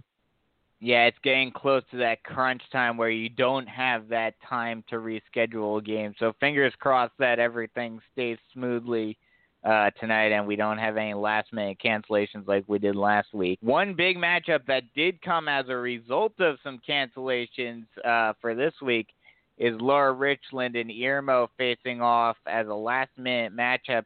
How did this game come to be, and where do you see this one going? Yeah, Irmo was supposed to play, I think it was either Lugoff or Westwood when their opponent Lugoff and Westwood had to miss the last 2 weeks. And then Irmo, or Lower Richland was, I forget if they'd had an off week or they were going to play. They had the open date. I forget who's not. Mid-Carolina, I think, tonight. Yeah, they were supposed to play Mid-Carolina, and then just the open date, and it worked out. Then these two teams don't have to sit an extra week. I know some teams that, had an open date. They don't want to play the extra or try and play. They rather stay safe. But both teams wanted the game. Irmo coming off a bad loss last week to AC Flora, and Lower Richland struggling a little bit. They've had a couple close games that they were in. They just haven't been able to get that first victory for Coach Marlon Taylor. So we'll see if they can get it tonight. Irmo is going to be, they got a couple of big region games ahead if they want to finish second in the region. And tonight, it's an out-of-conference game, but, trying to get their momentum back last week. They were in it for a half against Flora, and then Flora really turned it up and ended up pouring it on, and now looks to be the favorite in their region. You mentioned how this is one of the few matchups that has actually been made after cancellations, and a lot of teams have decided to keep that open spot. Has that just been a matter, what have you been hearing from coaches? Has that just been a situation where teams haven't been able to agree, or do coaches actually want to keep that spot open for some rest? Well, rest, and they don't want, I just think of playing a team, and what if you play a team and a couple players that don't know they have COVID, and you play them, and then your kids get sick. So that's mainly safe reason. That's why some of the near the end of the season, teams that only scheduled 5 or 6 games don't want to play that last week before the playoffs. Number one, to get rest, and number two, just to stay safe. And that seems to be the majority of the coaches, although, coaches want to play. They're like Shara, who got their game postponed with North Central. They're going to go 3 weeks without a game. Newberry, the same. You're going to go long stretches without a game, and, you want to be sharp. And it definitely hurts your rhythm. And the teams that missed the first 2 weeks of the season and then had to come last week for their first game. So yeah, you want to stay sharp, and some of the coaches though want to get a game in and see where they stand, and even though it's a non-region game, just to get their kids playing on the field and get them in shape, keep them in shape going forward. Yeah, that's one thing. Around here there are a couple of teams that have that October 30th spot opened as a result of a couple of the cancellations and postponements over in the Midland, and it's been, it doesn't seem like there's much movement when it comes to them finding an opponent. So I'm expecting a few teams taking that second to last week off over here on the Grand Strand. Last night you were over at C.A. Johnson, won a close one over W.J. Keenan. First off, is it much of a shock to see a 1A beat a 3A when one is on top of the region while the other is at the bottom?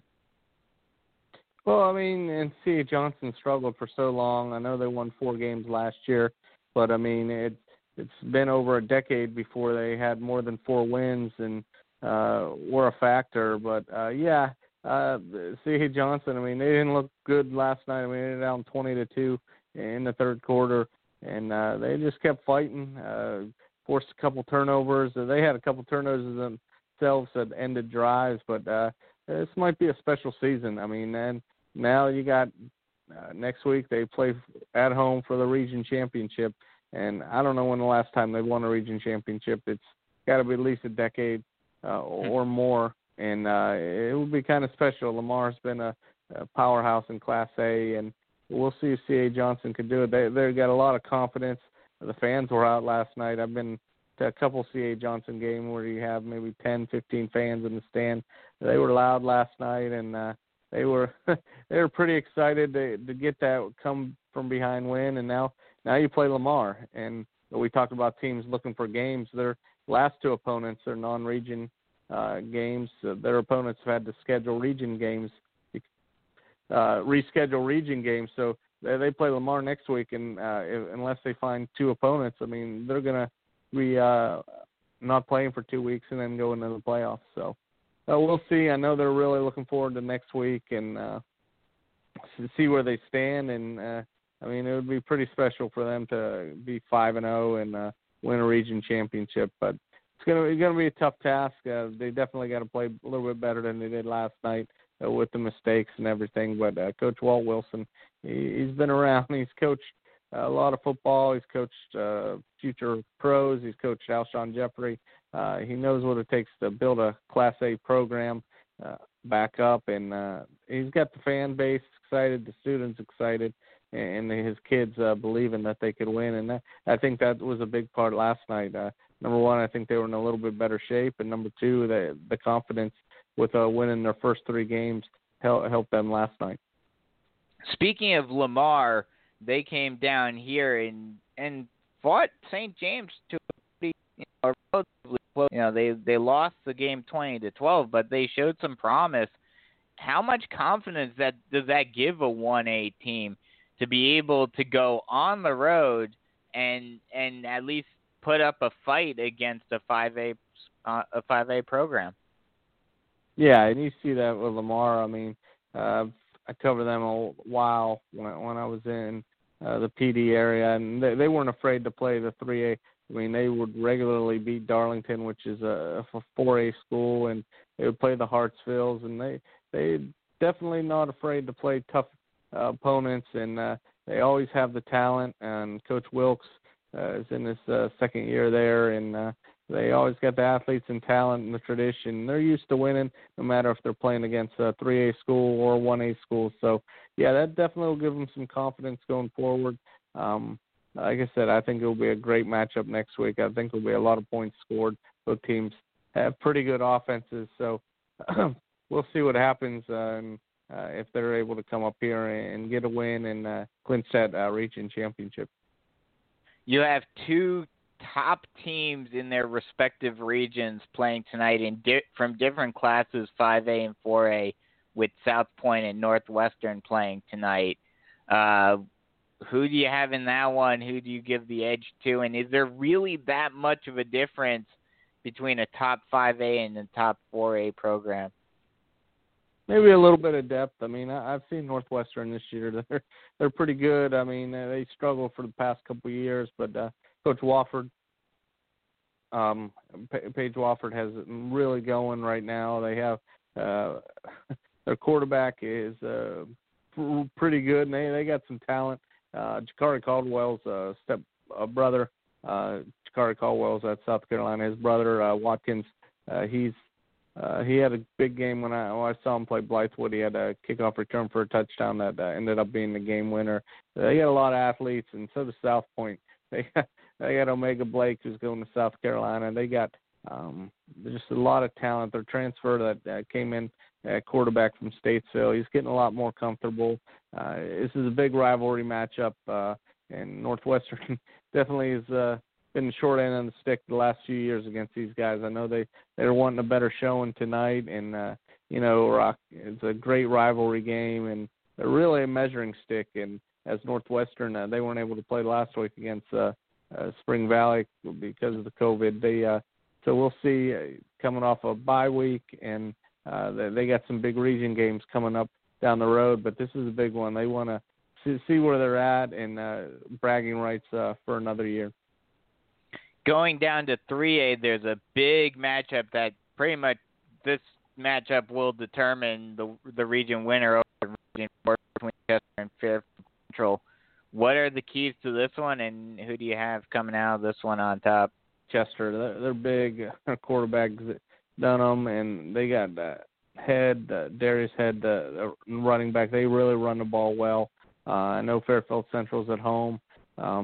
They lost last week to York in a non-region game, and Chester had their game postponed right one of those games a few hours before kickoff. So I know they're ready to get back on the field, and I just think they're physical and their running game help in their experience in these situations. Fairfield, it's been a couple of years since they won a region title like this, and I don't know. I think Chester has a little bit too much firepower and depth on offense. You talked about breaks, and we've been talking about breaks as a result of everything going on. One big one this week: Barnwell and Pelion playing for the first time in 2 weeks. What are the coaches saying about the break and how prepared the team is to get back on the field? Yeah, it's definitely been a struggle for Pelion. I mean, they're down the numbers as it is, and then not playing for 2 weeks, and then you got to play one of the top two. I think the second-ranked team in Class 3A. They're going to be a handful. Barnwell had to pull one out last week, rallying for a victory, but I just think Barnwell, they're not the caliber they were last year when they made it to the state championship. I think they'll be able to get things done tonight for sure. One final question before we let you go. We're getting closer and closer. We're basically at the halfway point of the season now, but we still haven't heard anything yet on what the plans are for the playoffs in terms of the location of the state championships. Have you heard anything on that, where the state finals may be? Yes, Commissioner Singleton a couple of weeks ago.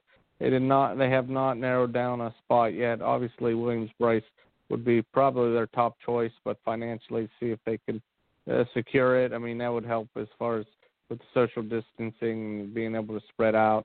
I don't think the 1A and 2A will be at Benedict just because of that. I don't know if they'll be able to spread out. Like, they get pretty big crowds for those games, especially last year, Saluda playing in the state championship. So I don't think they'll be able to distance as much. So I doubt they'll be played there.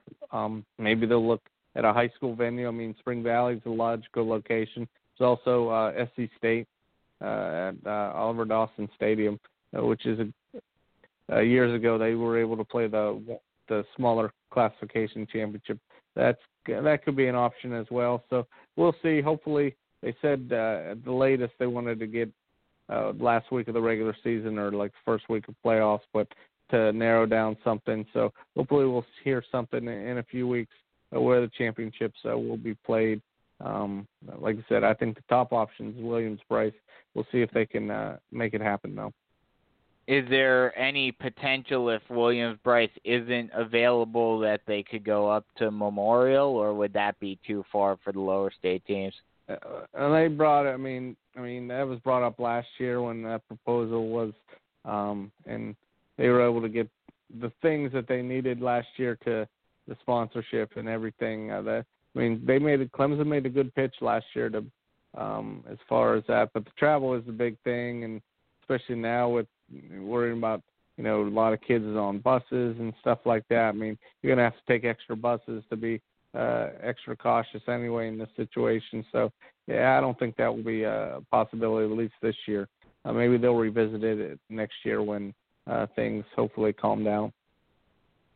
Well, thanks a lot for joining us. And where are you going to be at tonight? I'll be at Chapin and River Bluff. That should be a good game. Okay. Basically, could definitely maybe decide second place in the region. Chapin, especially if they win, they would be in a good spot to maybe lock up second in the region behind Dutch Fork. Well, thanks a lot for joining us again, and maybe we'll talk to you next week, Lou. No problem, Brandon. Appreciate it. Yeah. Once again, that's Lou Bezjak from the state. Great talking to him. He's the man to talk to when it comes to the Midlands. And so, a lot of great games down, out in the Midlands this week. Like I mentioned, we'll go through a few of the other games this week around the state. Like I mentioned, Greenwood, Greenville can clinch the region title with a win and Greer loss, but that Greer loss unlikely. Southside at Palmetto more than likely will determine the Region 2 3A winner. Blue Ridge, Powdersville, must-win game for both teams, especially Powdersville. Chester and Fairfield Central, big game. Camden and Crestwood, big game there. Lake City and Marlborough County, big game in 3A. Timberland, Philip Simmons, big game out there. Whitmer and McCormick, Louisville, Lamar, Allendale, Fairfax versus Bamberg, Earhart, and Baptist Hill against St. John's. Those games all will be fun ones to watch out for. We'll go through the media poll real quick before we take a break, and we'll have Brandon Dunn coming on at 9. Going down the Dutch Fork, 13 first place votes. They are the clear-cut favorite, the clear-cut team to beat over in 5A. Fort Dorchester jumps up from 3 to 2, so congrats to them. Gaffney drops down from 3 Fort Dorchester jumps from 3 to 2. Gaffney dropped from 2 to 3. Not really much of a difference there, just probably the strength of win or the margin of victory for those two games is the reasoning behind why those two switched off.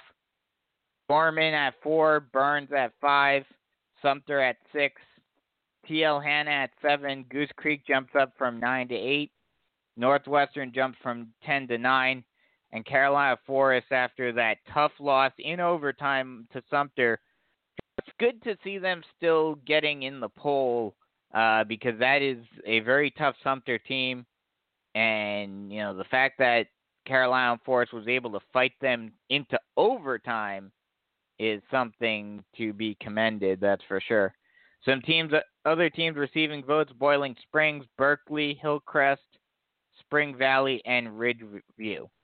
Going down to 4A, you've got Myrtle Beach at number 1 with 14 first-place votes. They are the cream of the crop in 4A, that is for sure.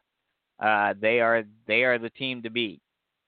South Point at 2, Greenville at 3, AC Flora at 4, North Myrtle Beach jumps up from 6 to 5, Westside jumped up from 9 to 6, Greer jumped up from 10 to 7, Buford gets in the polls at 8 this week after being not ranked last week. Greenwood drops down from 5 to 9 after their loss last week. And West Florence stayed in the poll, drops from 6 to 10.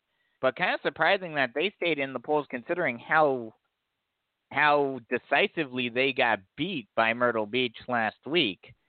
It's not like it's not like Carolina Forest losing to Sumter in overtime. That was a shellacking that the Seahawks put on the Knights. So kind of surprising that they're still in the polls. Was expecting them to be receiving votes this week, but they are still at 10. Receiving votes are North Augusta, May River, Lawrence, Hartsville still, Catawba Ridge, and York. Over in 3A, you've got Dillon at number 1 with 12 first-place votes. Chapin jumps up to from 3 to 2 with 2 first-place votes. Dillon jumps up from 4 to 3. Camden goes from 5 to 4. Chester goes from 6 to 5. Gilbert jumps up from 6 to 8, or from 8 to 6. And Wren, after their tough loss last week, they dropped down from 2 all the way down to tied with 7 with Belton Hanea Pat, who gets into the rankings for the first time after not being ranked last week. Wren lost to Daniel last week 30-10. So it would make sense why Daniel is so high. Kind of surprising that they're not in second place and potentially getting first place votes after Wren was the number 2 team last week and Daniel beat them pretty handily. So it's surprising that they didn't jump further up. They just moved 1 spot from 4 to 3. But, Oceanside Collegiate at number 9 and Anor gets in the polls at number 10 after not being in the polls last week. Union County, Palmetto, Orangeburg, Wilkinson, and Lake City. Going over to 2A, you got Abbeville at number 1 with 14 first-place votes. Barnwell at 2. Gray Collegiate jumped up from 5 to 3. Newberry dropped from 3 to 4. Sherrod went up from 6 to 5. Timberland went up to from 7 to 6. Saluda dropped down from 4 to 7. Chesney at 8, Berg Leesville at 9, and Wade Hampton at 10. Also receiving votes is Andrews, Latta, North Central, and Christ Church. Now rounding it out over at 1A, Lakeview jumps up from 2 to 1 with 10 first-place votes. Lamar drops down from 1 to 2 after their loss to the 5A School of St. James. Kind of surprising that they dropped it when they weren't even playing a 1A team. I understand it was a loss, but still, it was against a 5A school. They played them pretty well, all things considered. Lamar is still receiving 4 first-place votes. Southside Christian at 3, Greensea Floyd's at 4. That will probably drop this week after their loss to Johnsonville. Johnsonville should probably be in the polls this week. Blackville Hilda. That's the crazy thing. Let me just stop real quick. That's the crazy thing about this season. Greensea Floyd's was the top-ranked team in the state in 1A going into the season.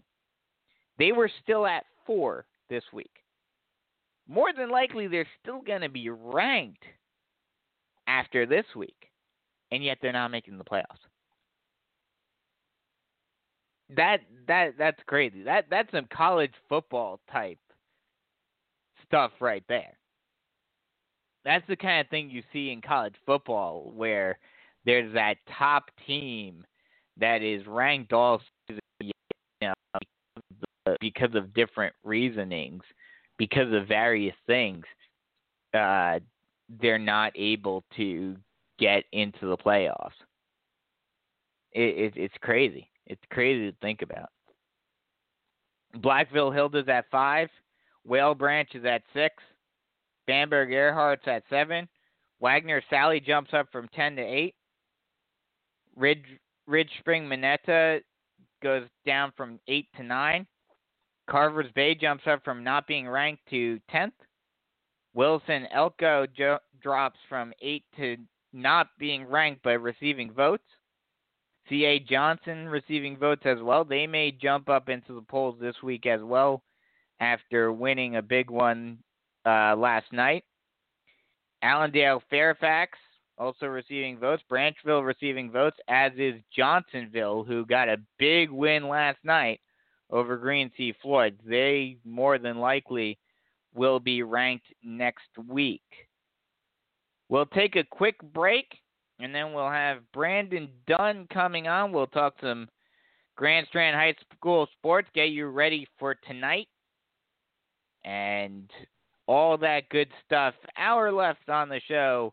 And as always, if you want to call in and get your voice heard, 323-784-9681 is that number to call.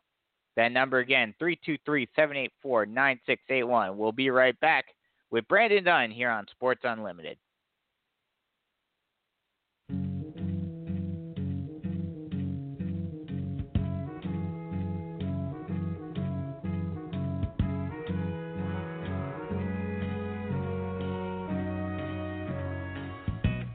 Where it began,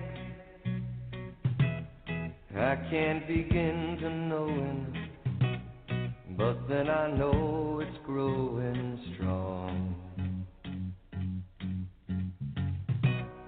Wasn't the spring, and spring became the summer. Who'd have believed you'd come along?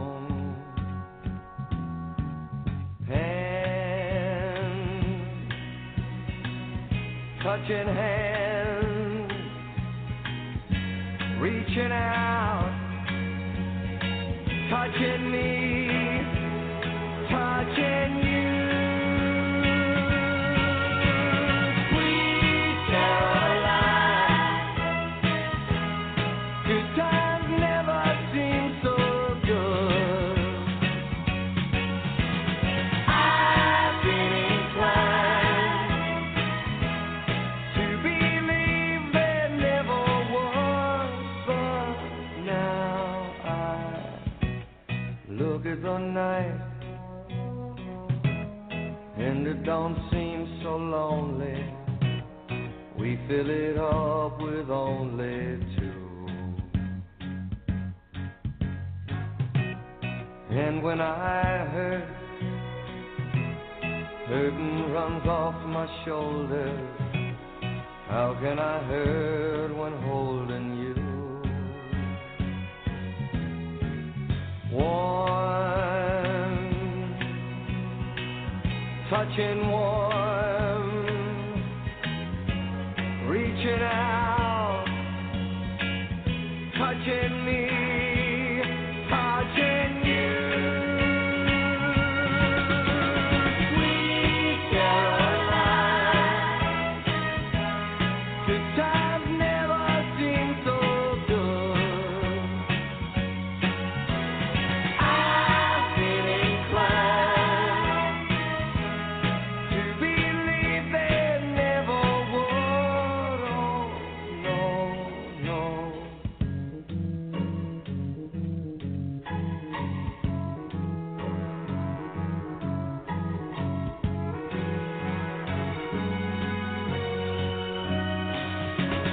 Sweet Caroline, good times never seem so good. Sweet Caroline, I believe they never could. Sweet Caroline, good times never seem so good. Welcome back to Sports Unlimited here on Southern Sports Central, and joining me is Brandon Dunn. Brandon, how's it going? Going well, going well. Good Friday. How's everybody doing today? Yes, good Friday indeed, and some big matchups. Before we get to tonight, you had a couple of games you were at last night. First, Marion Latta. What were your biggest takeaways from last night's matchup between those two? Well, I mean, you knew that was going to be a big region opportunity for both teams, battling And not surprising in the outcome, Marion's just got a little bit more firepower than Latta. And, I mean, let's be honest, Latta's only played one game this year, and they hadn't played in a long time. It's been several weeks since they played. So, expected to be a little rusty and not really kind of sure how things were going to go. And Marion just a little too much. Shut them out in the first half and, ended up winning that game with some strong defense and put it away. So Marion's in good position to reach the playoff with that win. The big matchup in 1A, big storyline in 1A this week. You clinched the region title already last night, and now are ranked first in the 1A poll. Are they the team to beat in 1A this season? Yeah, I would say so. That's the thing about our area is we always have a Class 1A, either a champion or a team that's in the playoffs that goes to the state championship game. And I would say Lakeview is the team to beat. I'm not sure anybody in the upstate has enough in the tank. Maybe Lamar. We're going to find out. Lamar's got a big game coming up next week for a region championship as they got to take on Johnson. So I would say that they are right now. So we'll see, though. Strange things happen, but Lakeview looks really, really strong right now. They look good. There's no doubt about that. Well, talking about Lamar, they had a big game against St. James last week. How much confidence does that give them that they at least played a 5A school that close? I think it gives them a lot of confidence. I think they already knew pretty much going in that, they let's put it this way. I was at the game, and there was a vast difference in numbers. Lamar, they got, maybe 25, 30 kids. St. James, 5A school, they have 50. So there was a vast difference in that. I give Lamar credit. They actually played pretty well. They just made a couple of key mistakes in the second half that St. James was able to capitalize on to win that football game. So I think that, they're going to feel confident going up against anybody they play because it's Lamar. They have a history of success, and they know that they can go into games and win and compete and do what they need to do to take care of business. So I'm not really all that concerned about Lamar. I think they're going to be there when it's all said and done as well. They'll be in the thick of things for sure in Class A. Well, one team, and I think you and I can agree with this, that this is probably the biggest shocker, the biggest surprise in the state of South Carolina this season. One team that won't be there this year is Green Sea Floyd's. What happened this year? They lost a lot. They lost a lot of kids from graduation last year, and they just had to rely on a lot of younger kids to step into those roles. And that's a tough thing for any school to do, especially at that level. They missed a lot along the offensive and defensive line. Aaron Graham and Jaquan Dixon, leave those guys laid it all on the line. They brought it every game to give their team an opportunity, but it takes more than two guys to get it done.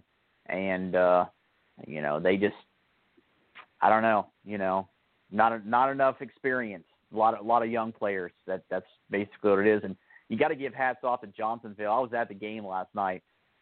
Johnsonville has got a very good football team. Young team, but a good team.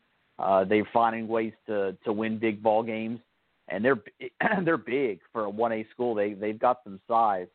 So, I don't know. To be honest with you, I just don't think they had enough experience to get it done this year. And they would have made the playoffs if the format was normal. Let's just put it that way. They would have, if it wasn't just two teams going in each region, they would have been in it. They would have gone to the playoffs, and who knows what would happen.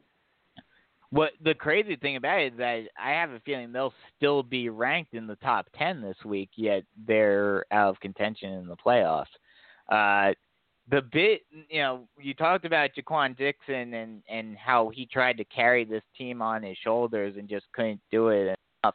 I would hope that coaches don't necessarily that a team performance would affect a player of his caliber.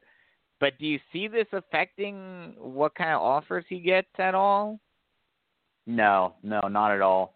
Jaquan's going to be fine. He'll get an opportunity to go somewhere and play. Now, what size that is, I'm not sure if a D1 school will come and offer, but he'll get his chances. He'll get his opportunities. I don't think you look at what a team does, because you're looking at an individual and what he brings to the table, and Jaquan does that. It's not only that he's got a talent, but he's a good young man. He's a really, really good guy. So I think he'll be fine. Moving on to this week, the big matchup and the game of the week is Carolina Forest against Socastee. What would you say is the biggest key for both teams to win the game, and who do you have tonight? Turnovers. That's what killed Carolina Forest last week. Mm-hmm. They've got to hold on to the rock. You flip the side, if Socastee can force turnovers, then they're going to have a chance to win. I mean, it all boils down to that. It boils down to turnovers.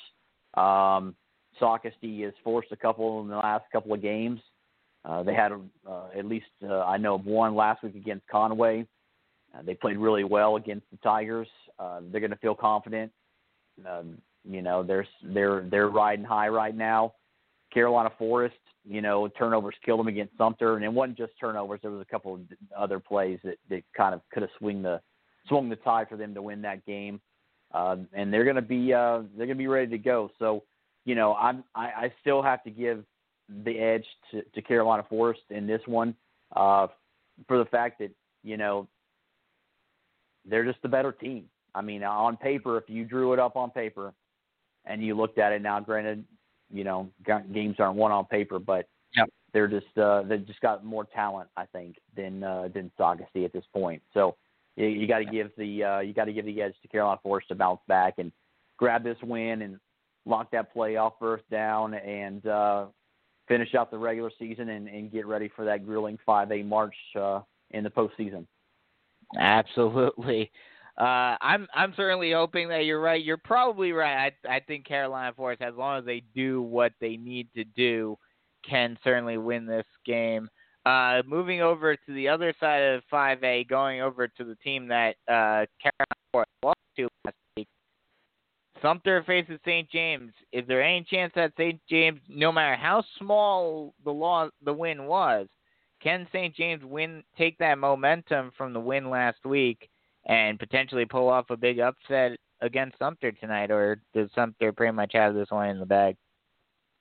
I got to think Sumter's too talented. They've got too much for St. James. If St. James pulls off this upset, that would be the upset and the biggest upset in their program that I could think of, biggest upset in program history. I just don't think that St. James has enough to win this game now. Conway and West Florence facing off for the first time in a while, non-region, but it's a big matchup for both, especially with both teams trying to rebound from disappointing losses last week. West Florence still trying to find that, find a way into the playoffs with an at-large. I think West, you got to give the edge to West Florence. They're going to come in none too pleased about their performance against Myrtle Beach last week.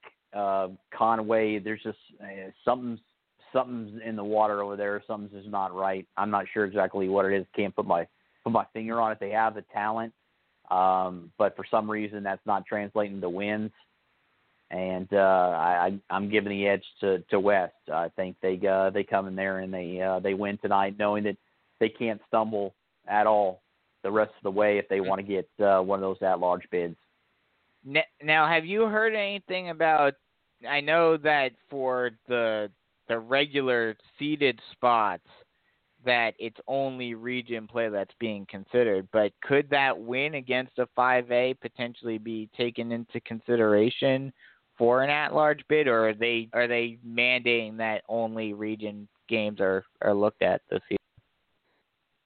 I think you have to put everything on the table this year, just how it is when it comes to the playoffs. So I think if you look at who somebody played and what classification they played and everything, I think you got to put it all on the table. I don't know that for sure, but like I said, I think if West wins the rest of the way, I don't know how you keep them out of the playoffs with their only losses coming to ranked teams in their region. Yeah. Well, one team that I don't believe West Florence has played yet, I'm trying to remember if they did or not, but North Myrtle Beach travels to Darlington again this season, where they had a big upset last season. What do the Chiefs have to do to avoid that happening again? I don't see it happening again. Matt Reel and his staff and these players, they marked this game on their calendar. They were none too pleased about that outcome last year. That really stuck in their craw, so to speak. So I expect North Myrtle to go in there, put the throttle down, and put this thing away pretty early, knowing that what's at stake, what happened last year, and a lot of other factors going on. They could possibly put themselves in position to wrap up a playoff berth, regardless of what happens that last game with Myrtle Beach, if they just win out the rest of the way. So they're not going to look past Darlington, not after last year, and I expect them to do what they need to do tonight. The rest of the games over in Region 6-4A, Myrtle Beach travels out to Hartsville and Wilson travels out to South Florence. Any chance that either Hartsville or South Florence can pull off the upset tonight? Yes, South Florence has a chance. I mean, they're playing well. They're getting confident. Wilson's kind of unpredictable this year. Mm-hmm. Kind of surprised about the way they've played. I mean, they've won a couple of games, but I thought they would be a little bit better than they are right now. So, yeah, I think South's got an opportunity. As for Myrtle Beach and Hartsville, I mean, when those two teams meet, you never know what's going to happen. I mean, you're going to give the edge to Myrtle Beach just because of, what they've been capable of and what they've been able to accomplish so far this season. Hartsville's coming off a win over Fort Mill. So, I mean, they finally got a win under their belt. They would love nothing better than to knock Myrtle Beach off that top spot and make things interesting in that region. But, I still think Myrtle Beach goes in there and wins. But it wouldn't surprise me if Hartsville pulled off some kind of upset. Going down to 3A, Aynor and Georgetown are fighting for their playoff lives tonight. What are the keys for both teams to win, and who do you have coming out on top on that one? Well, Aynor's going to do what they do. They're going to pound you with the run game. They're going to, chew up the clock, and they're going to do what they do, and they do it really well. Georgetown's, they're gonna have to try to stop that Aynor offense, and I'm not sure that they have enough on defense to do that, and I don't think they have enough on offense to keep up with Aynor. So, I mean, I think Aynor goes down there and wins, knowing what's at stake with their playoffs, especially the way Loris is off to a 2-0 start, and they're off this week, and then of course Dillon's got to walk them all, and Dillon's gonna be way too much for walk them all.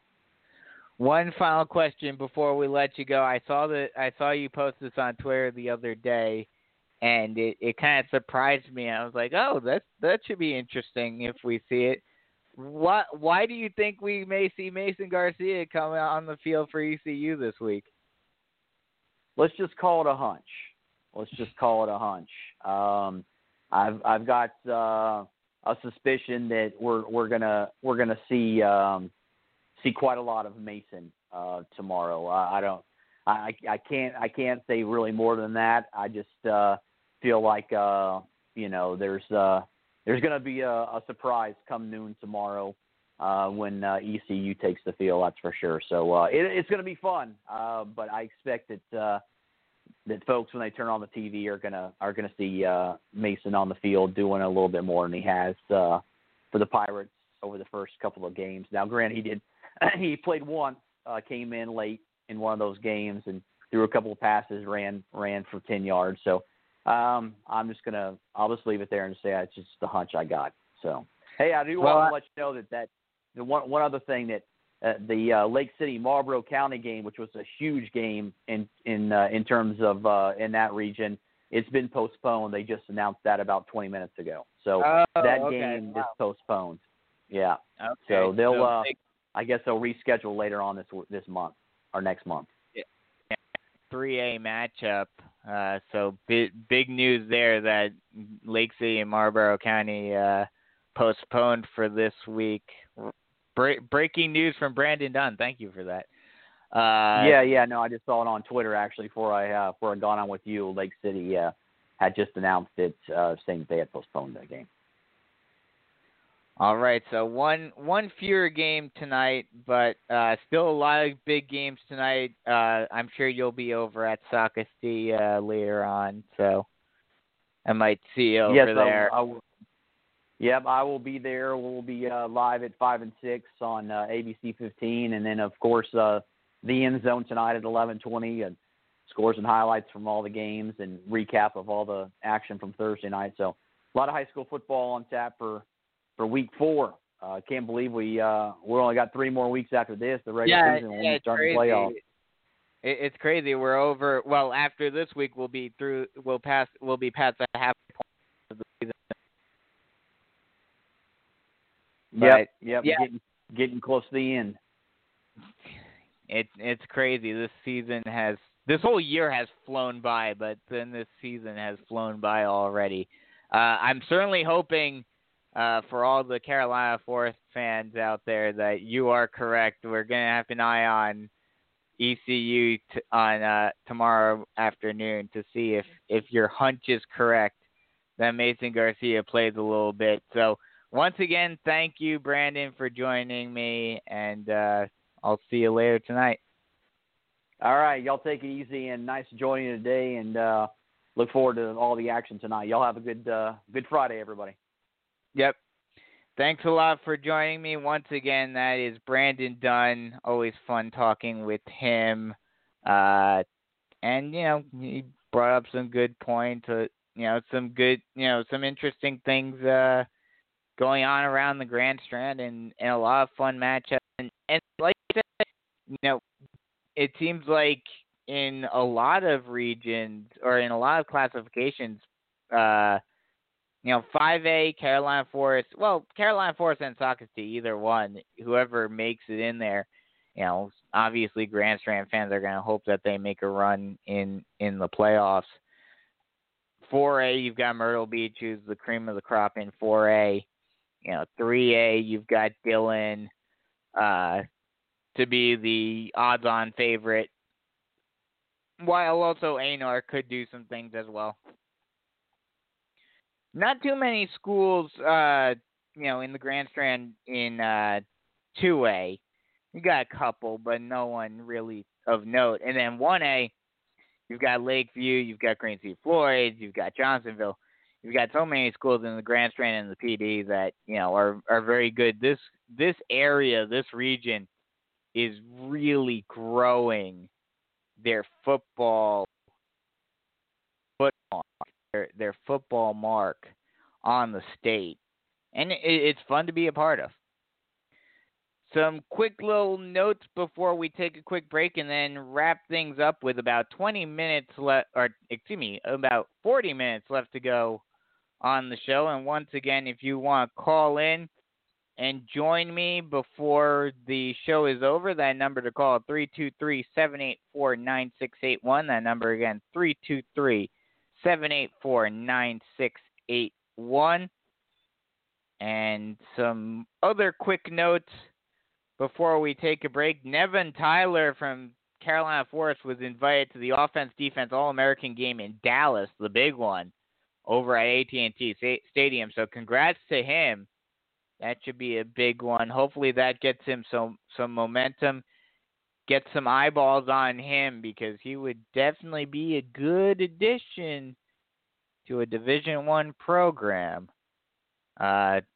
He's a big linebacker from Carolina Forest, and he is a beast. He is a beast. Going over to the hardwood real quick, a couple of basketball schedules came out this week.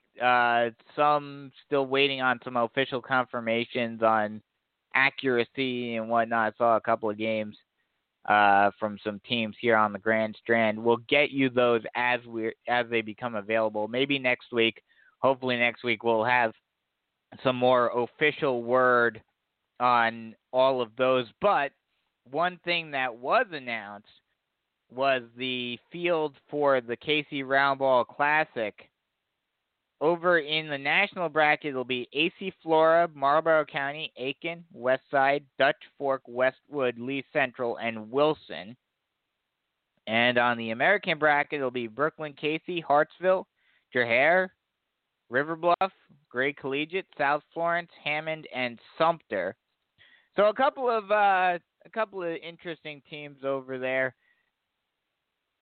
There will be 5 of the 7 teams, with only West Florence and Darlington not being in one of those end-of-the-year tournaments, because you got Wilson, Hartsville, and South Florence all at the KC Roundball Classic, while Myrtle Beach and North Myrtle will be at the Beach Ball Classic. They haven't officially announced a date for the Beach Ball Classic, but I'm assuming it will be at the same time as the KC Roundball Classic. So that will be a very fun couple of days for basketball fans here in the Palmetto State. Those tournaments always fun, always get people ready for the season, and it's just a fun time. Just a fun time to be a sports fan. Yeah, you've got the worries of, certain things. You've got the worries of COVID and all of that. But outside of that, we've got football back. On the national level, you got baseball right now. You got football. For high school and college, you've got basketball getting ready to gear up to get back at the end of February. So lots of fun things going on. A quick girls basketball note: Keenan guard Malaysia Fulwiley was ranked 3rd in the ESPN Hoop Girls ranking for the class of 2023, with East Clarendon's Talasia Cooper ranked 8th, and Cardinal Newman's Ashlyn Watkins being ranked 13th in the class of 2022. So, even on the girls' side, boys basketball, girls basketball, baseball, which I'll talk about in just a little bit, football, even some of the non-cash crop, non-revenue sports, track, volleyball, tennis, golf, all of those. This state is growing, and growing quickly when it comes to the caliber of athlete and the recognition that those athletes are getting coming out of South Carolina. And it's fun to be a part of. It's fun to be able to say, hey, I saw those guys when they were in high school. And it's going to be happening more and more. Even over the last couple of years, you've got 2 Grand Strand guys in the NFL right now, in Hunter Renfro from Sockasty, and then Brian Edwards from Conway.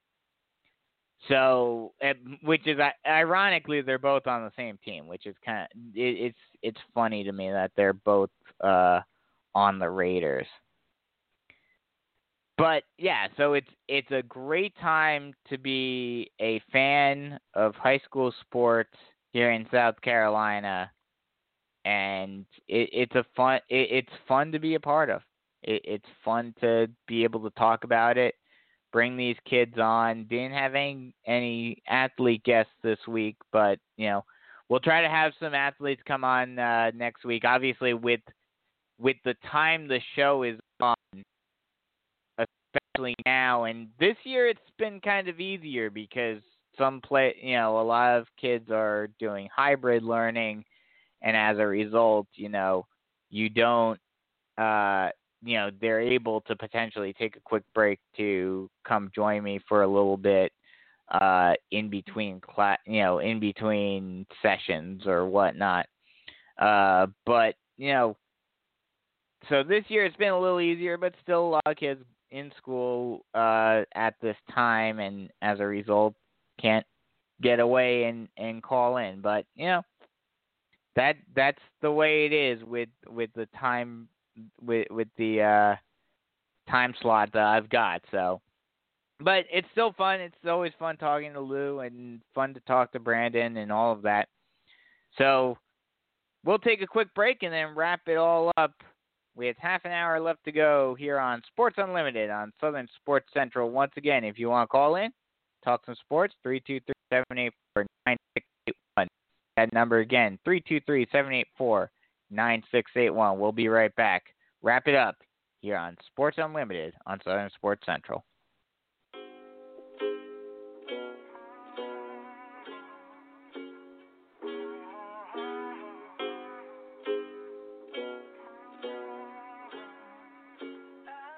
Yeah, I'm gonna take my horse to the old town road. I'm gonna ride till I can't no more. I'm gonna take my horse to the old town road. I'm gonna ride till I can't no more. I got the horses in the bag, horse stock is attached. Head is matted black, got the bushes black to match. Riding on a horse, you can whip your Porsche. I've been in the valley, you ain't been up off that porch now. Can't nobody tell me nothing. You can't tell me nothing. Can't nobody tell me nothing. You can't tell me nothing. Riding on a tractor, lean all in my blood. Cheated on my baby, you can go and ask her. My life is a movie, but riding cowboy hat from Gucci, Wrangler on my booty. Can't nobody tell me nothing. You can't tell me nothing. Can't nobody tell me nothing. You can't tell me nothing. Yeah, I'm gonna take my horse to the old town road. I'm gonna ride till I can't no more. I'm gonna take my horse to the old town road. I'm gonna ride till I can't no more. Hat down, cross town, living like a rock star. Spend a lot of money on my brand new guitar. Baby's got a habit, diamond rings and Fendi sports bras. Riding down Rodeo in my Maserati sports car. Got no stress, I've been through all that. I'm like a Marlboro man, so I keep going back. Wish I could roll on back to that old town road. I wanna ride till I can't no more. Yeah, I'm gonna take my horse to the old town road. I'm gonna ride till I can't no more. I'm gonna take my horse to the old town road. I'm gonna ride till I can't no more.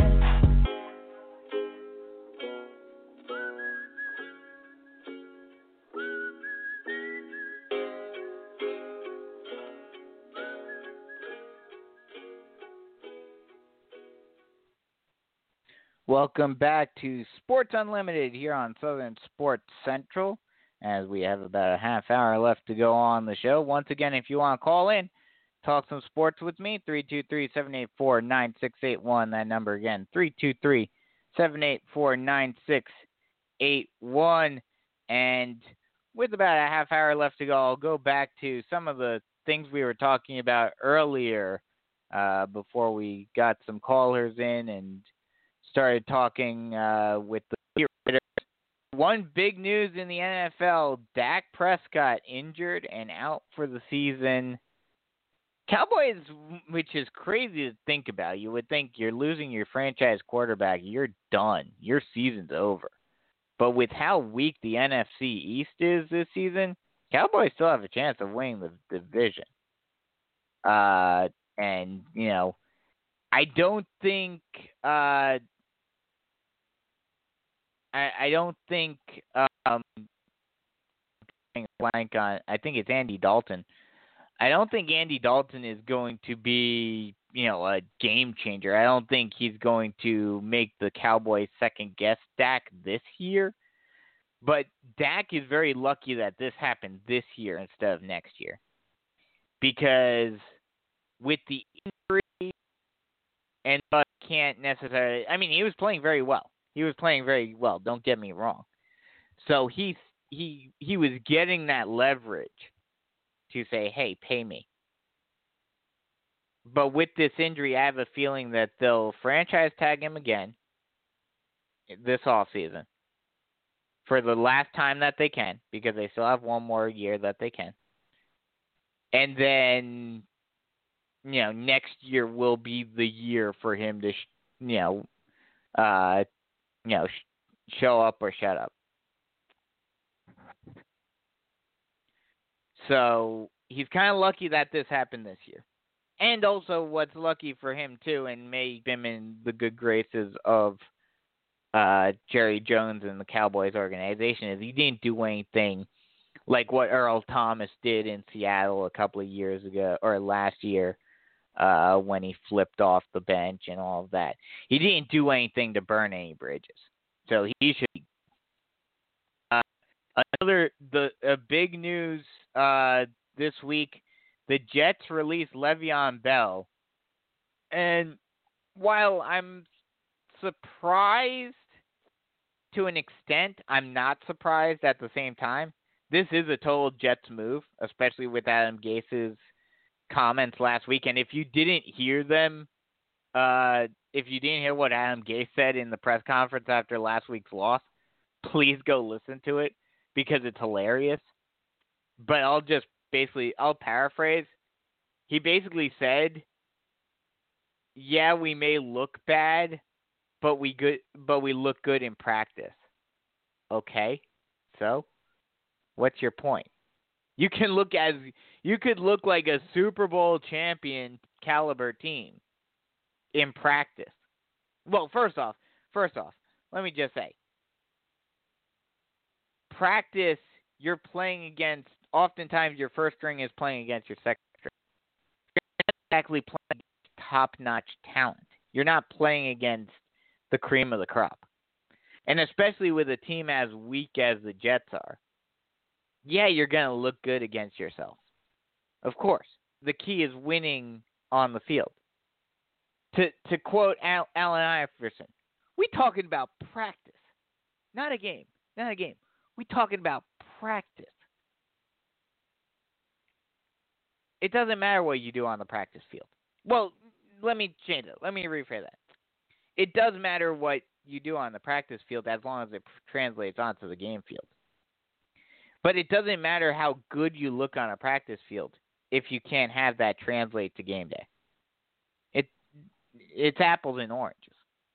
So I don't get why the Jets still have Adam Gase. They should have fired him after that comment. But I will say, I am secretly laughing at Le'Veon Bell because of what he did to the Steelers and a couple of years ago, and more importantly to me, because I drafted him in the first round in my fantasy league that year. And then he proceeds to basically give a giant middle finger to everyone who drafted him in the first round by saying, no, I don't feel like playing this year. So I'm kind of glad in a way that he, that this has happened to him. But, but it's actually turning out to be a blessing in disguise for him because he's expected to sign with the Chiefs. And the rich just keep on getting richer. The Chiefs lost last week in a thriller against the Raiders. Big win for the Raiders. But now the Chiefs have a big running back that just makes that formidable offense even better. So it's been, while I feel for Jets fans Hell, I'm a Giants fan, so I shouldn't really be with talk. But while I feel for Jets fans, the Chiefs are just loaded. And last week's loss is just going to make them even hungrier and make them and galvanize them even more. A couple of games to watch this week. Rams 49ers on Sunday Night Football. 49ers fighting to stay in the playoff picture. Ray lost 3 games in a tough NFC West. They have to win this game, I think, in order to stay in contention. Packers Bucks, battle between Rodgers and Brady. That'll be a fun one. The rivalry continues, and both teams are playing well. So this is going to be a fun one for both teams. See who's the top dog. Well, not really even the top dog, because you have the Ravens there too. The AFC North is loaded, outside of the Bengals, obviously. Bears Panthers. Panthers are playing pretty well, surprisingly, this year. And the Bears, I'm still not completely convinced with. Even though they're playing very well, even though they have a great record, I'm not convinced that they're a top caliber team in the NFC. And this week will be another big test for them. And then finally, Chiefs Bills. Both teams have great records. Both teams only having 1 loss. And the big question is, can the Chiefs rebound from last week's loss? And they won't have Le'Veon Bell this week, but it still will be a big thing hanging over them this week. Some college football notes, and not a lot of good news this week, especially in the SEC. I mentioned it earlier. I mentioned it at the beginning of the show when I was talking about the SEC CBS theme, that we were going to talk SEC, and we were going to talk the bad news that they had this week. And this is the time. Unfortunately, I have to end it kind of on a sour note. But I'll lighten it up a little bit at the end. But, yeah.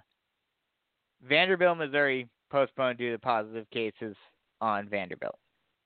Florida halts all football activities due to an increase in COVID cases. LSU game postponed. Nick Saban and the athletic director over Alabama. Kind of surprising, honestly. And I think they're still going to test. They're going to test everyone prior to the game, or probably today.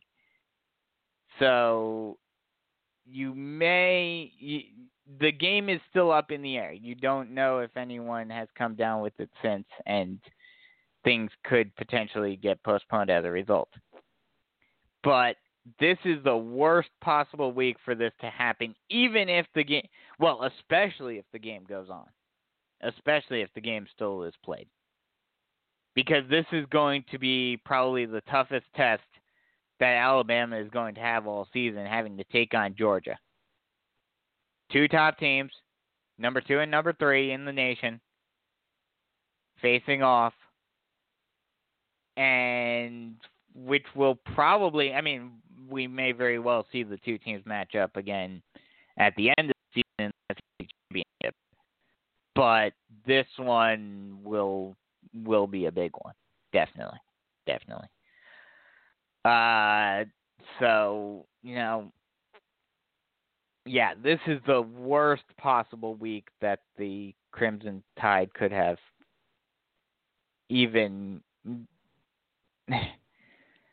I just don't know what else to say about it. It's one of those things that 2020 strikes again.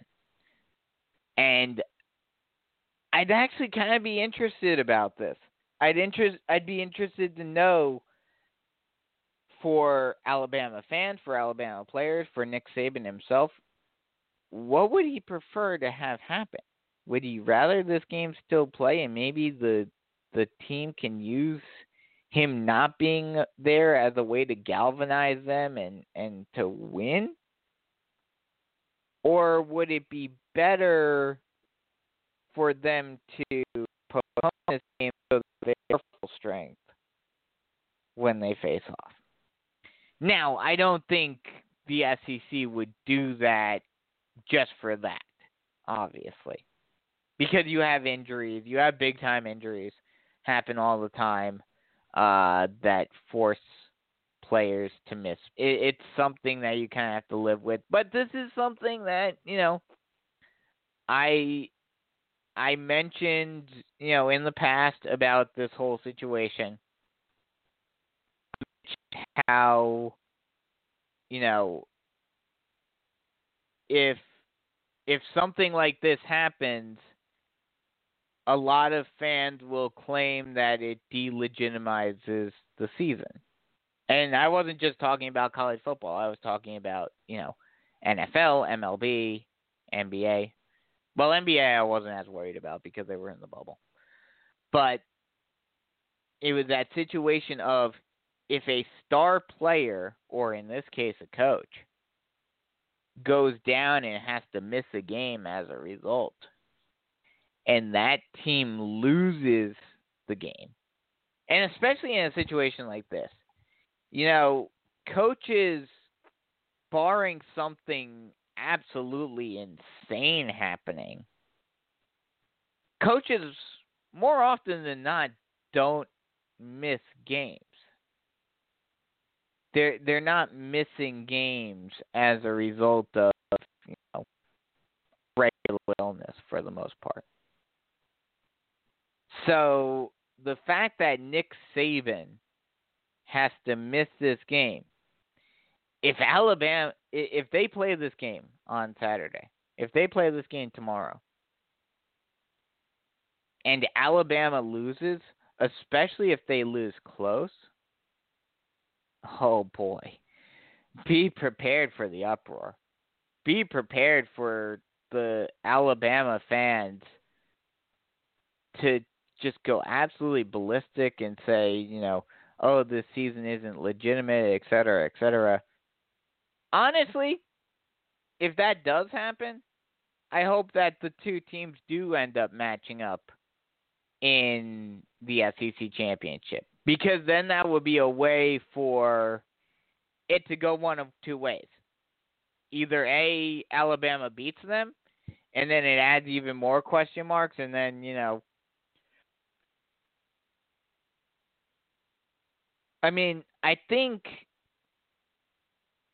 I think barring something crazy happening, I think everyone has to agree that more than likely the SEC is getting two teams, at least, in the playoffs this season. Clemson's almost a shoo-in unless something crazy happens. The Big 12's a crapshoot right now. Hell, I think Coastal should probably get the Big 12 spot, because the big joke around here all week, heading into Coastal's game on Friday or on Wednesday against Louisiana was, this is the Big 12 championship, because the Sun Belt dominated the Big 12 at the beginning of the season. Which, me being I would love to see the Sun Belt get a chance in the playoffs. Will it happen? No. I have already conceded defeat on that. But I would like to see it. I would like to see it if at all possible. But the Big 12 is anyone's guess at this point. And the Big 10 and Pac-12, who knows what's going to happen with them. So I could definitely see two SEC teams making it this year. So you could see, and what would honestly be fun, and this is kind of a messed up way of thinking, but what would kind of be fun would be if Georgia won this week, and all the Alabama fans are up in an uproar. This would be the ultimate 2020 storyline end in 2021. The story would culminate in 2021. So you have Georgia win this week by a slim margin. And then you have all the Alabama fans up in uproar saying, oh, it's unfair, we should have won, we would have won if we had Saban on the sideline.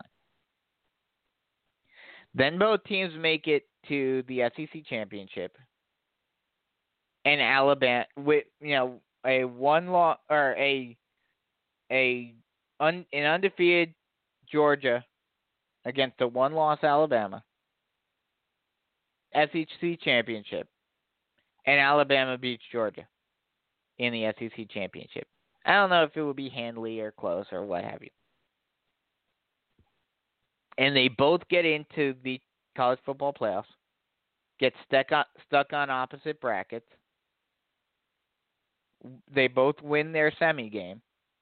And then you have the rubber match in the national championship.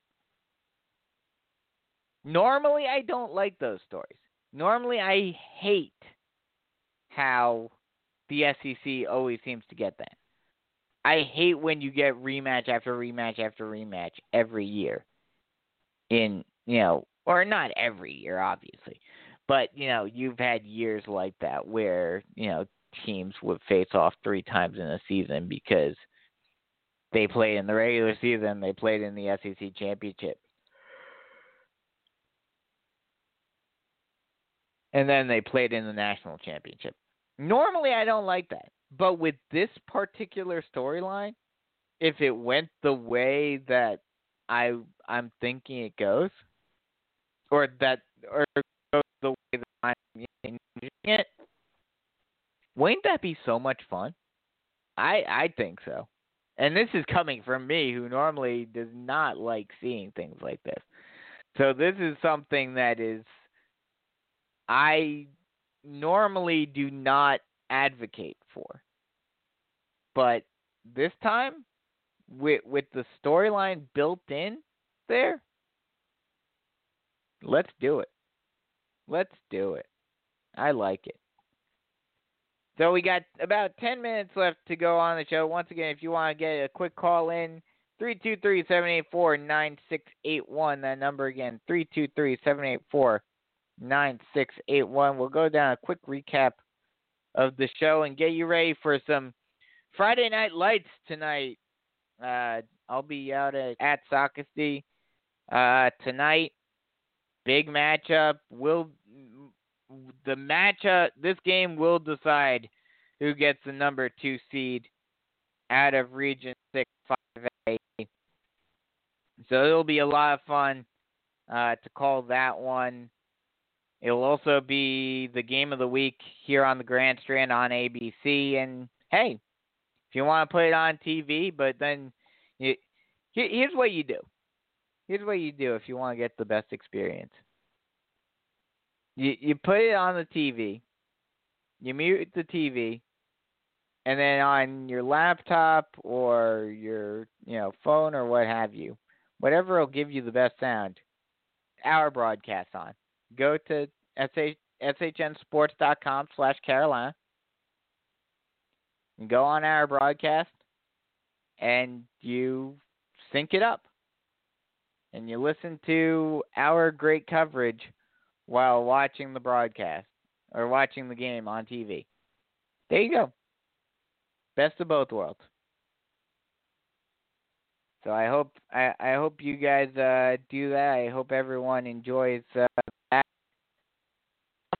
James should be an interesting one. That I think Sumter probably has that one in the bag. West Florence and Conway, that's a big one for both teams, getting back on track after losing a tough-fought matchup for both of them. North Myrtle Beach looking for some revenge from last year, traveling to Darlington. I think Brandon Dunn's probably right. I think, barring something crazy happening, I think North Myrtle Beach has this one in the bag, especially considering they're going to remember what happened last year, and they're going to want to, they're looking out for blood. They're out for revenge this year. Some out-of-area games to watch around the state. Clover at Gaffney. Gaffney can clinch a playoff berth this week. Northwest at South Point. 5A and 4A. Dutch Fork at Lexington, another team starting their region play against Dutch Fork. Tough matchup for Lexington. Dutch Fork can clinch a playoff berth with a win tonight. Stratford at Berkeley, much like Caroline Forest Socastee. Matchup probably more than likely, I believe the math does determine which out of the two will make it into the playoffs tonight. Fort Dorchester, West Ashley, that's a big one. Greenwood, Greenville. Greenville can clinch the region title with a win and a Greer loss, but that Greer loss is unlikely tonight. Southside and Palmetto more than likely will determine the winner of Region 2 3A. Blue Ridge at Powdersville, must-win game for both teams, especially for Powdersville, and there are a bunch of other games. Like you heard a little under a half hour ago when Brandon Dunn was on, breaking news that you get right here first on Sports Unlimited. The Lake City Marlboro County game tonight has been postponed due to some positive cases. So that is one game that was on the schedule, looked like it was going to be a big matchup, but has been postponed since. So, COVID wreaking havoc. Once again, that reminder, Horry County Schools got lucky last night or yesterday. And I'm not going to lie. I'm kind of surprised, but not surprised at the same time. There's been a spike here, especially here in Horry County, and DHEC gave a little warning to Horry County, and Horry County Schools had a meeting last night, and they were going to decide, do we move things to online-only learning? Do we go full virtual as a result of the increase in cases?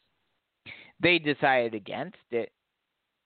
I think at least in part because the cases within the schools haven't been quite as bad. But still, we're halfway through the season. Actually, technically less than halfway through. Some teams are more than halfway through now. But tonight, the halftime of your game, whatever game you're at, time will be the halfway point of the season.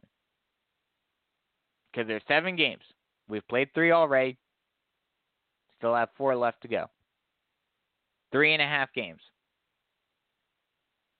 So that, at halftime, that'll be the halfway point of the season. Right there. We still have halfway to go, even in the regular season. And then you have the playoffs still. And there are already worrying signs.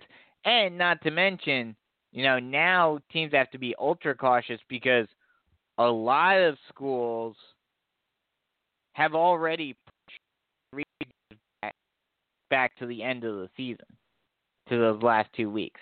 And now, if anything happens, they have no room. They have no wiggle room at this point. A lot of schools don't. Some schools do. On the Grand Strand, most of the schools. Now, granted, you have some that are there are some that like in 4A in Region 6, with there being 7 teams, there's 6 games you have to play. So, you don't really have much wiggle room there, if at all. But for 5A, you have a little wiggle room. Especially with most schools playing at least 3 region games already.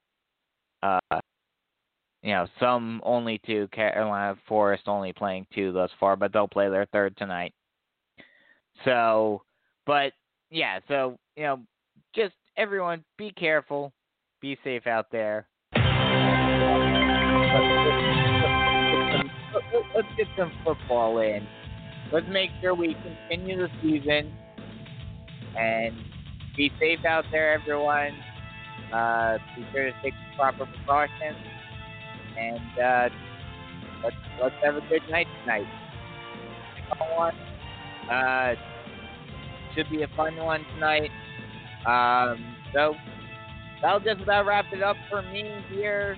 Once again, if you want to listen to Carolina Sports Football, tune in on SHN Sports on YouTube, SHNSports.com/Carolina. So my name is Brandon Biskobing, saying so long, and we'll talk to you guys next week. Hope you guys enjoyed another great show of Sports Central. So long, everyone.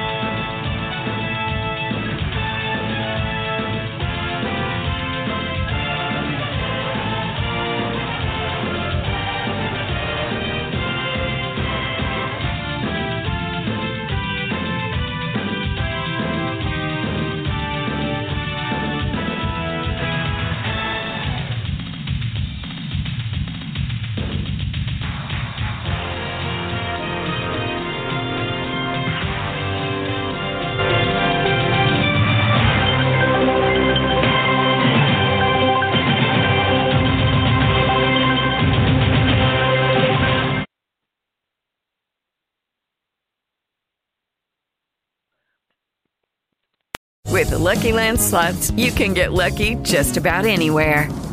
This is your captain speaking. We've got clear runway and the weather's fine, but we're just going to circle up here a while and get lucky.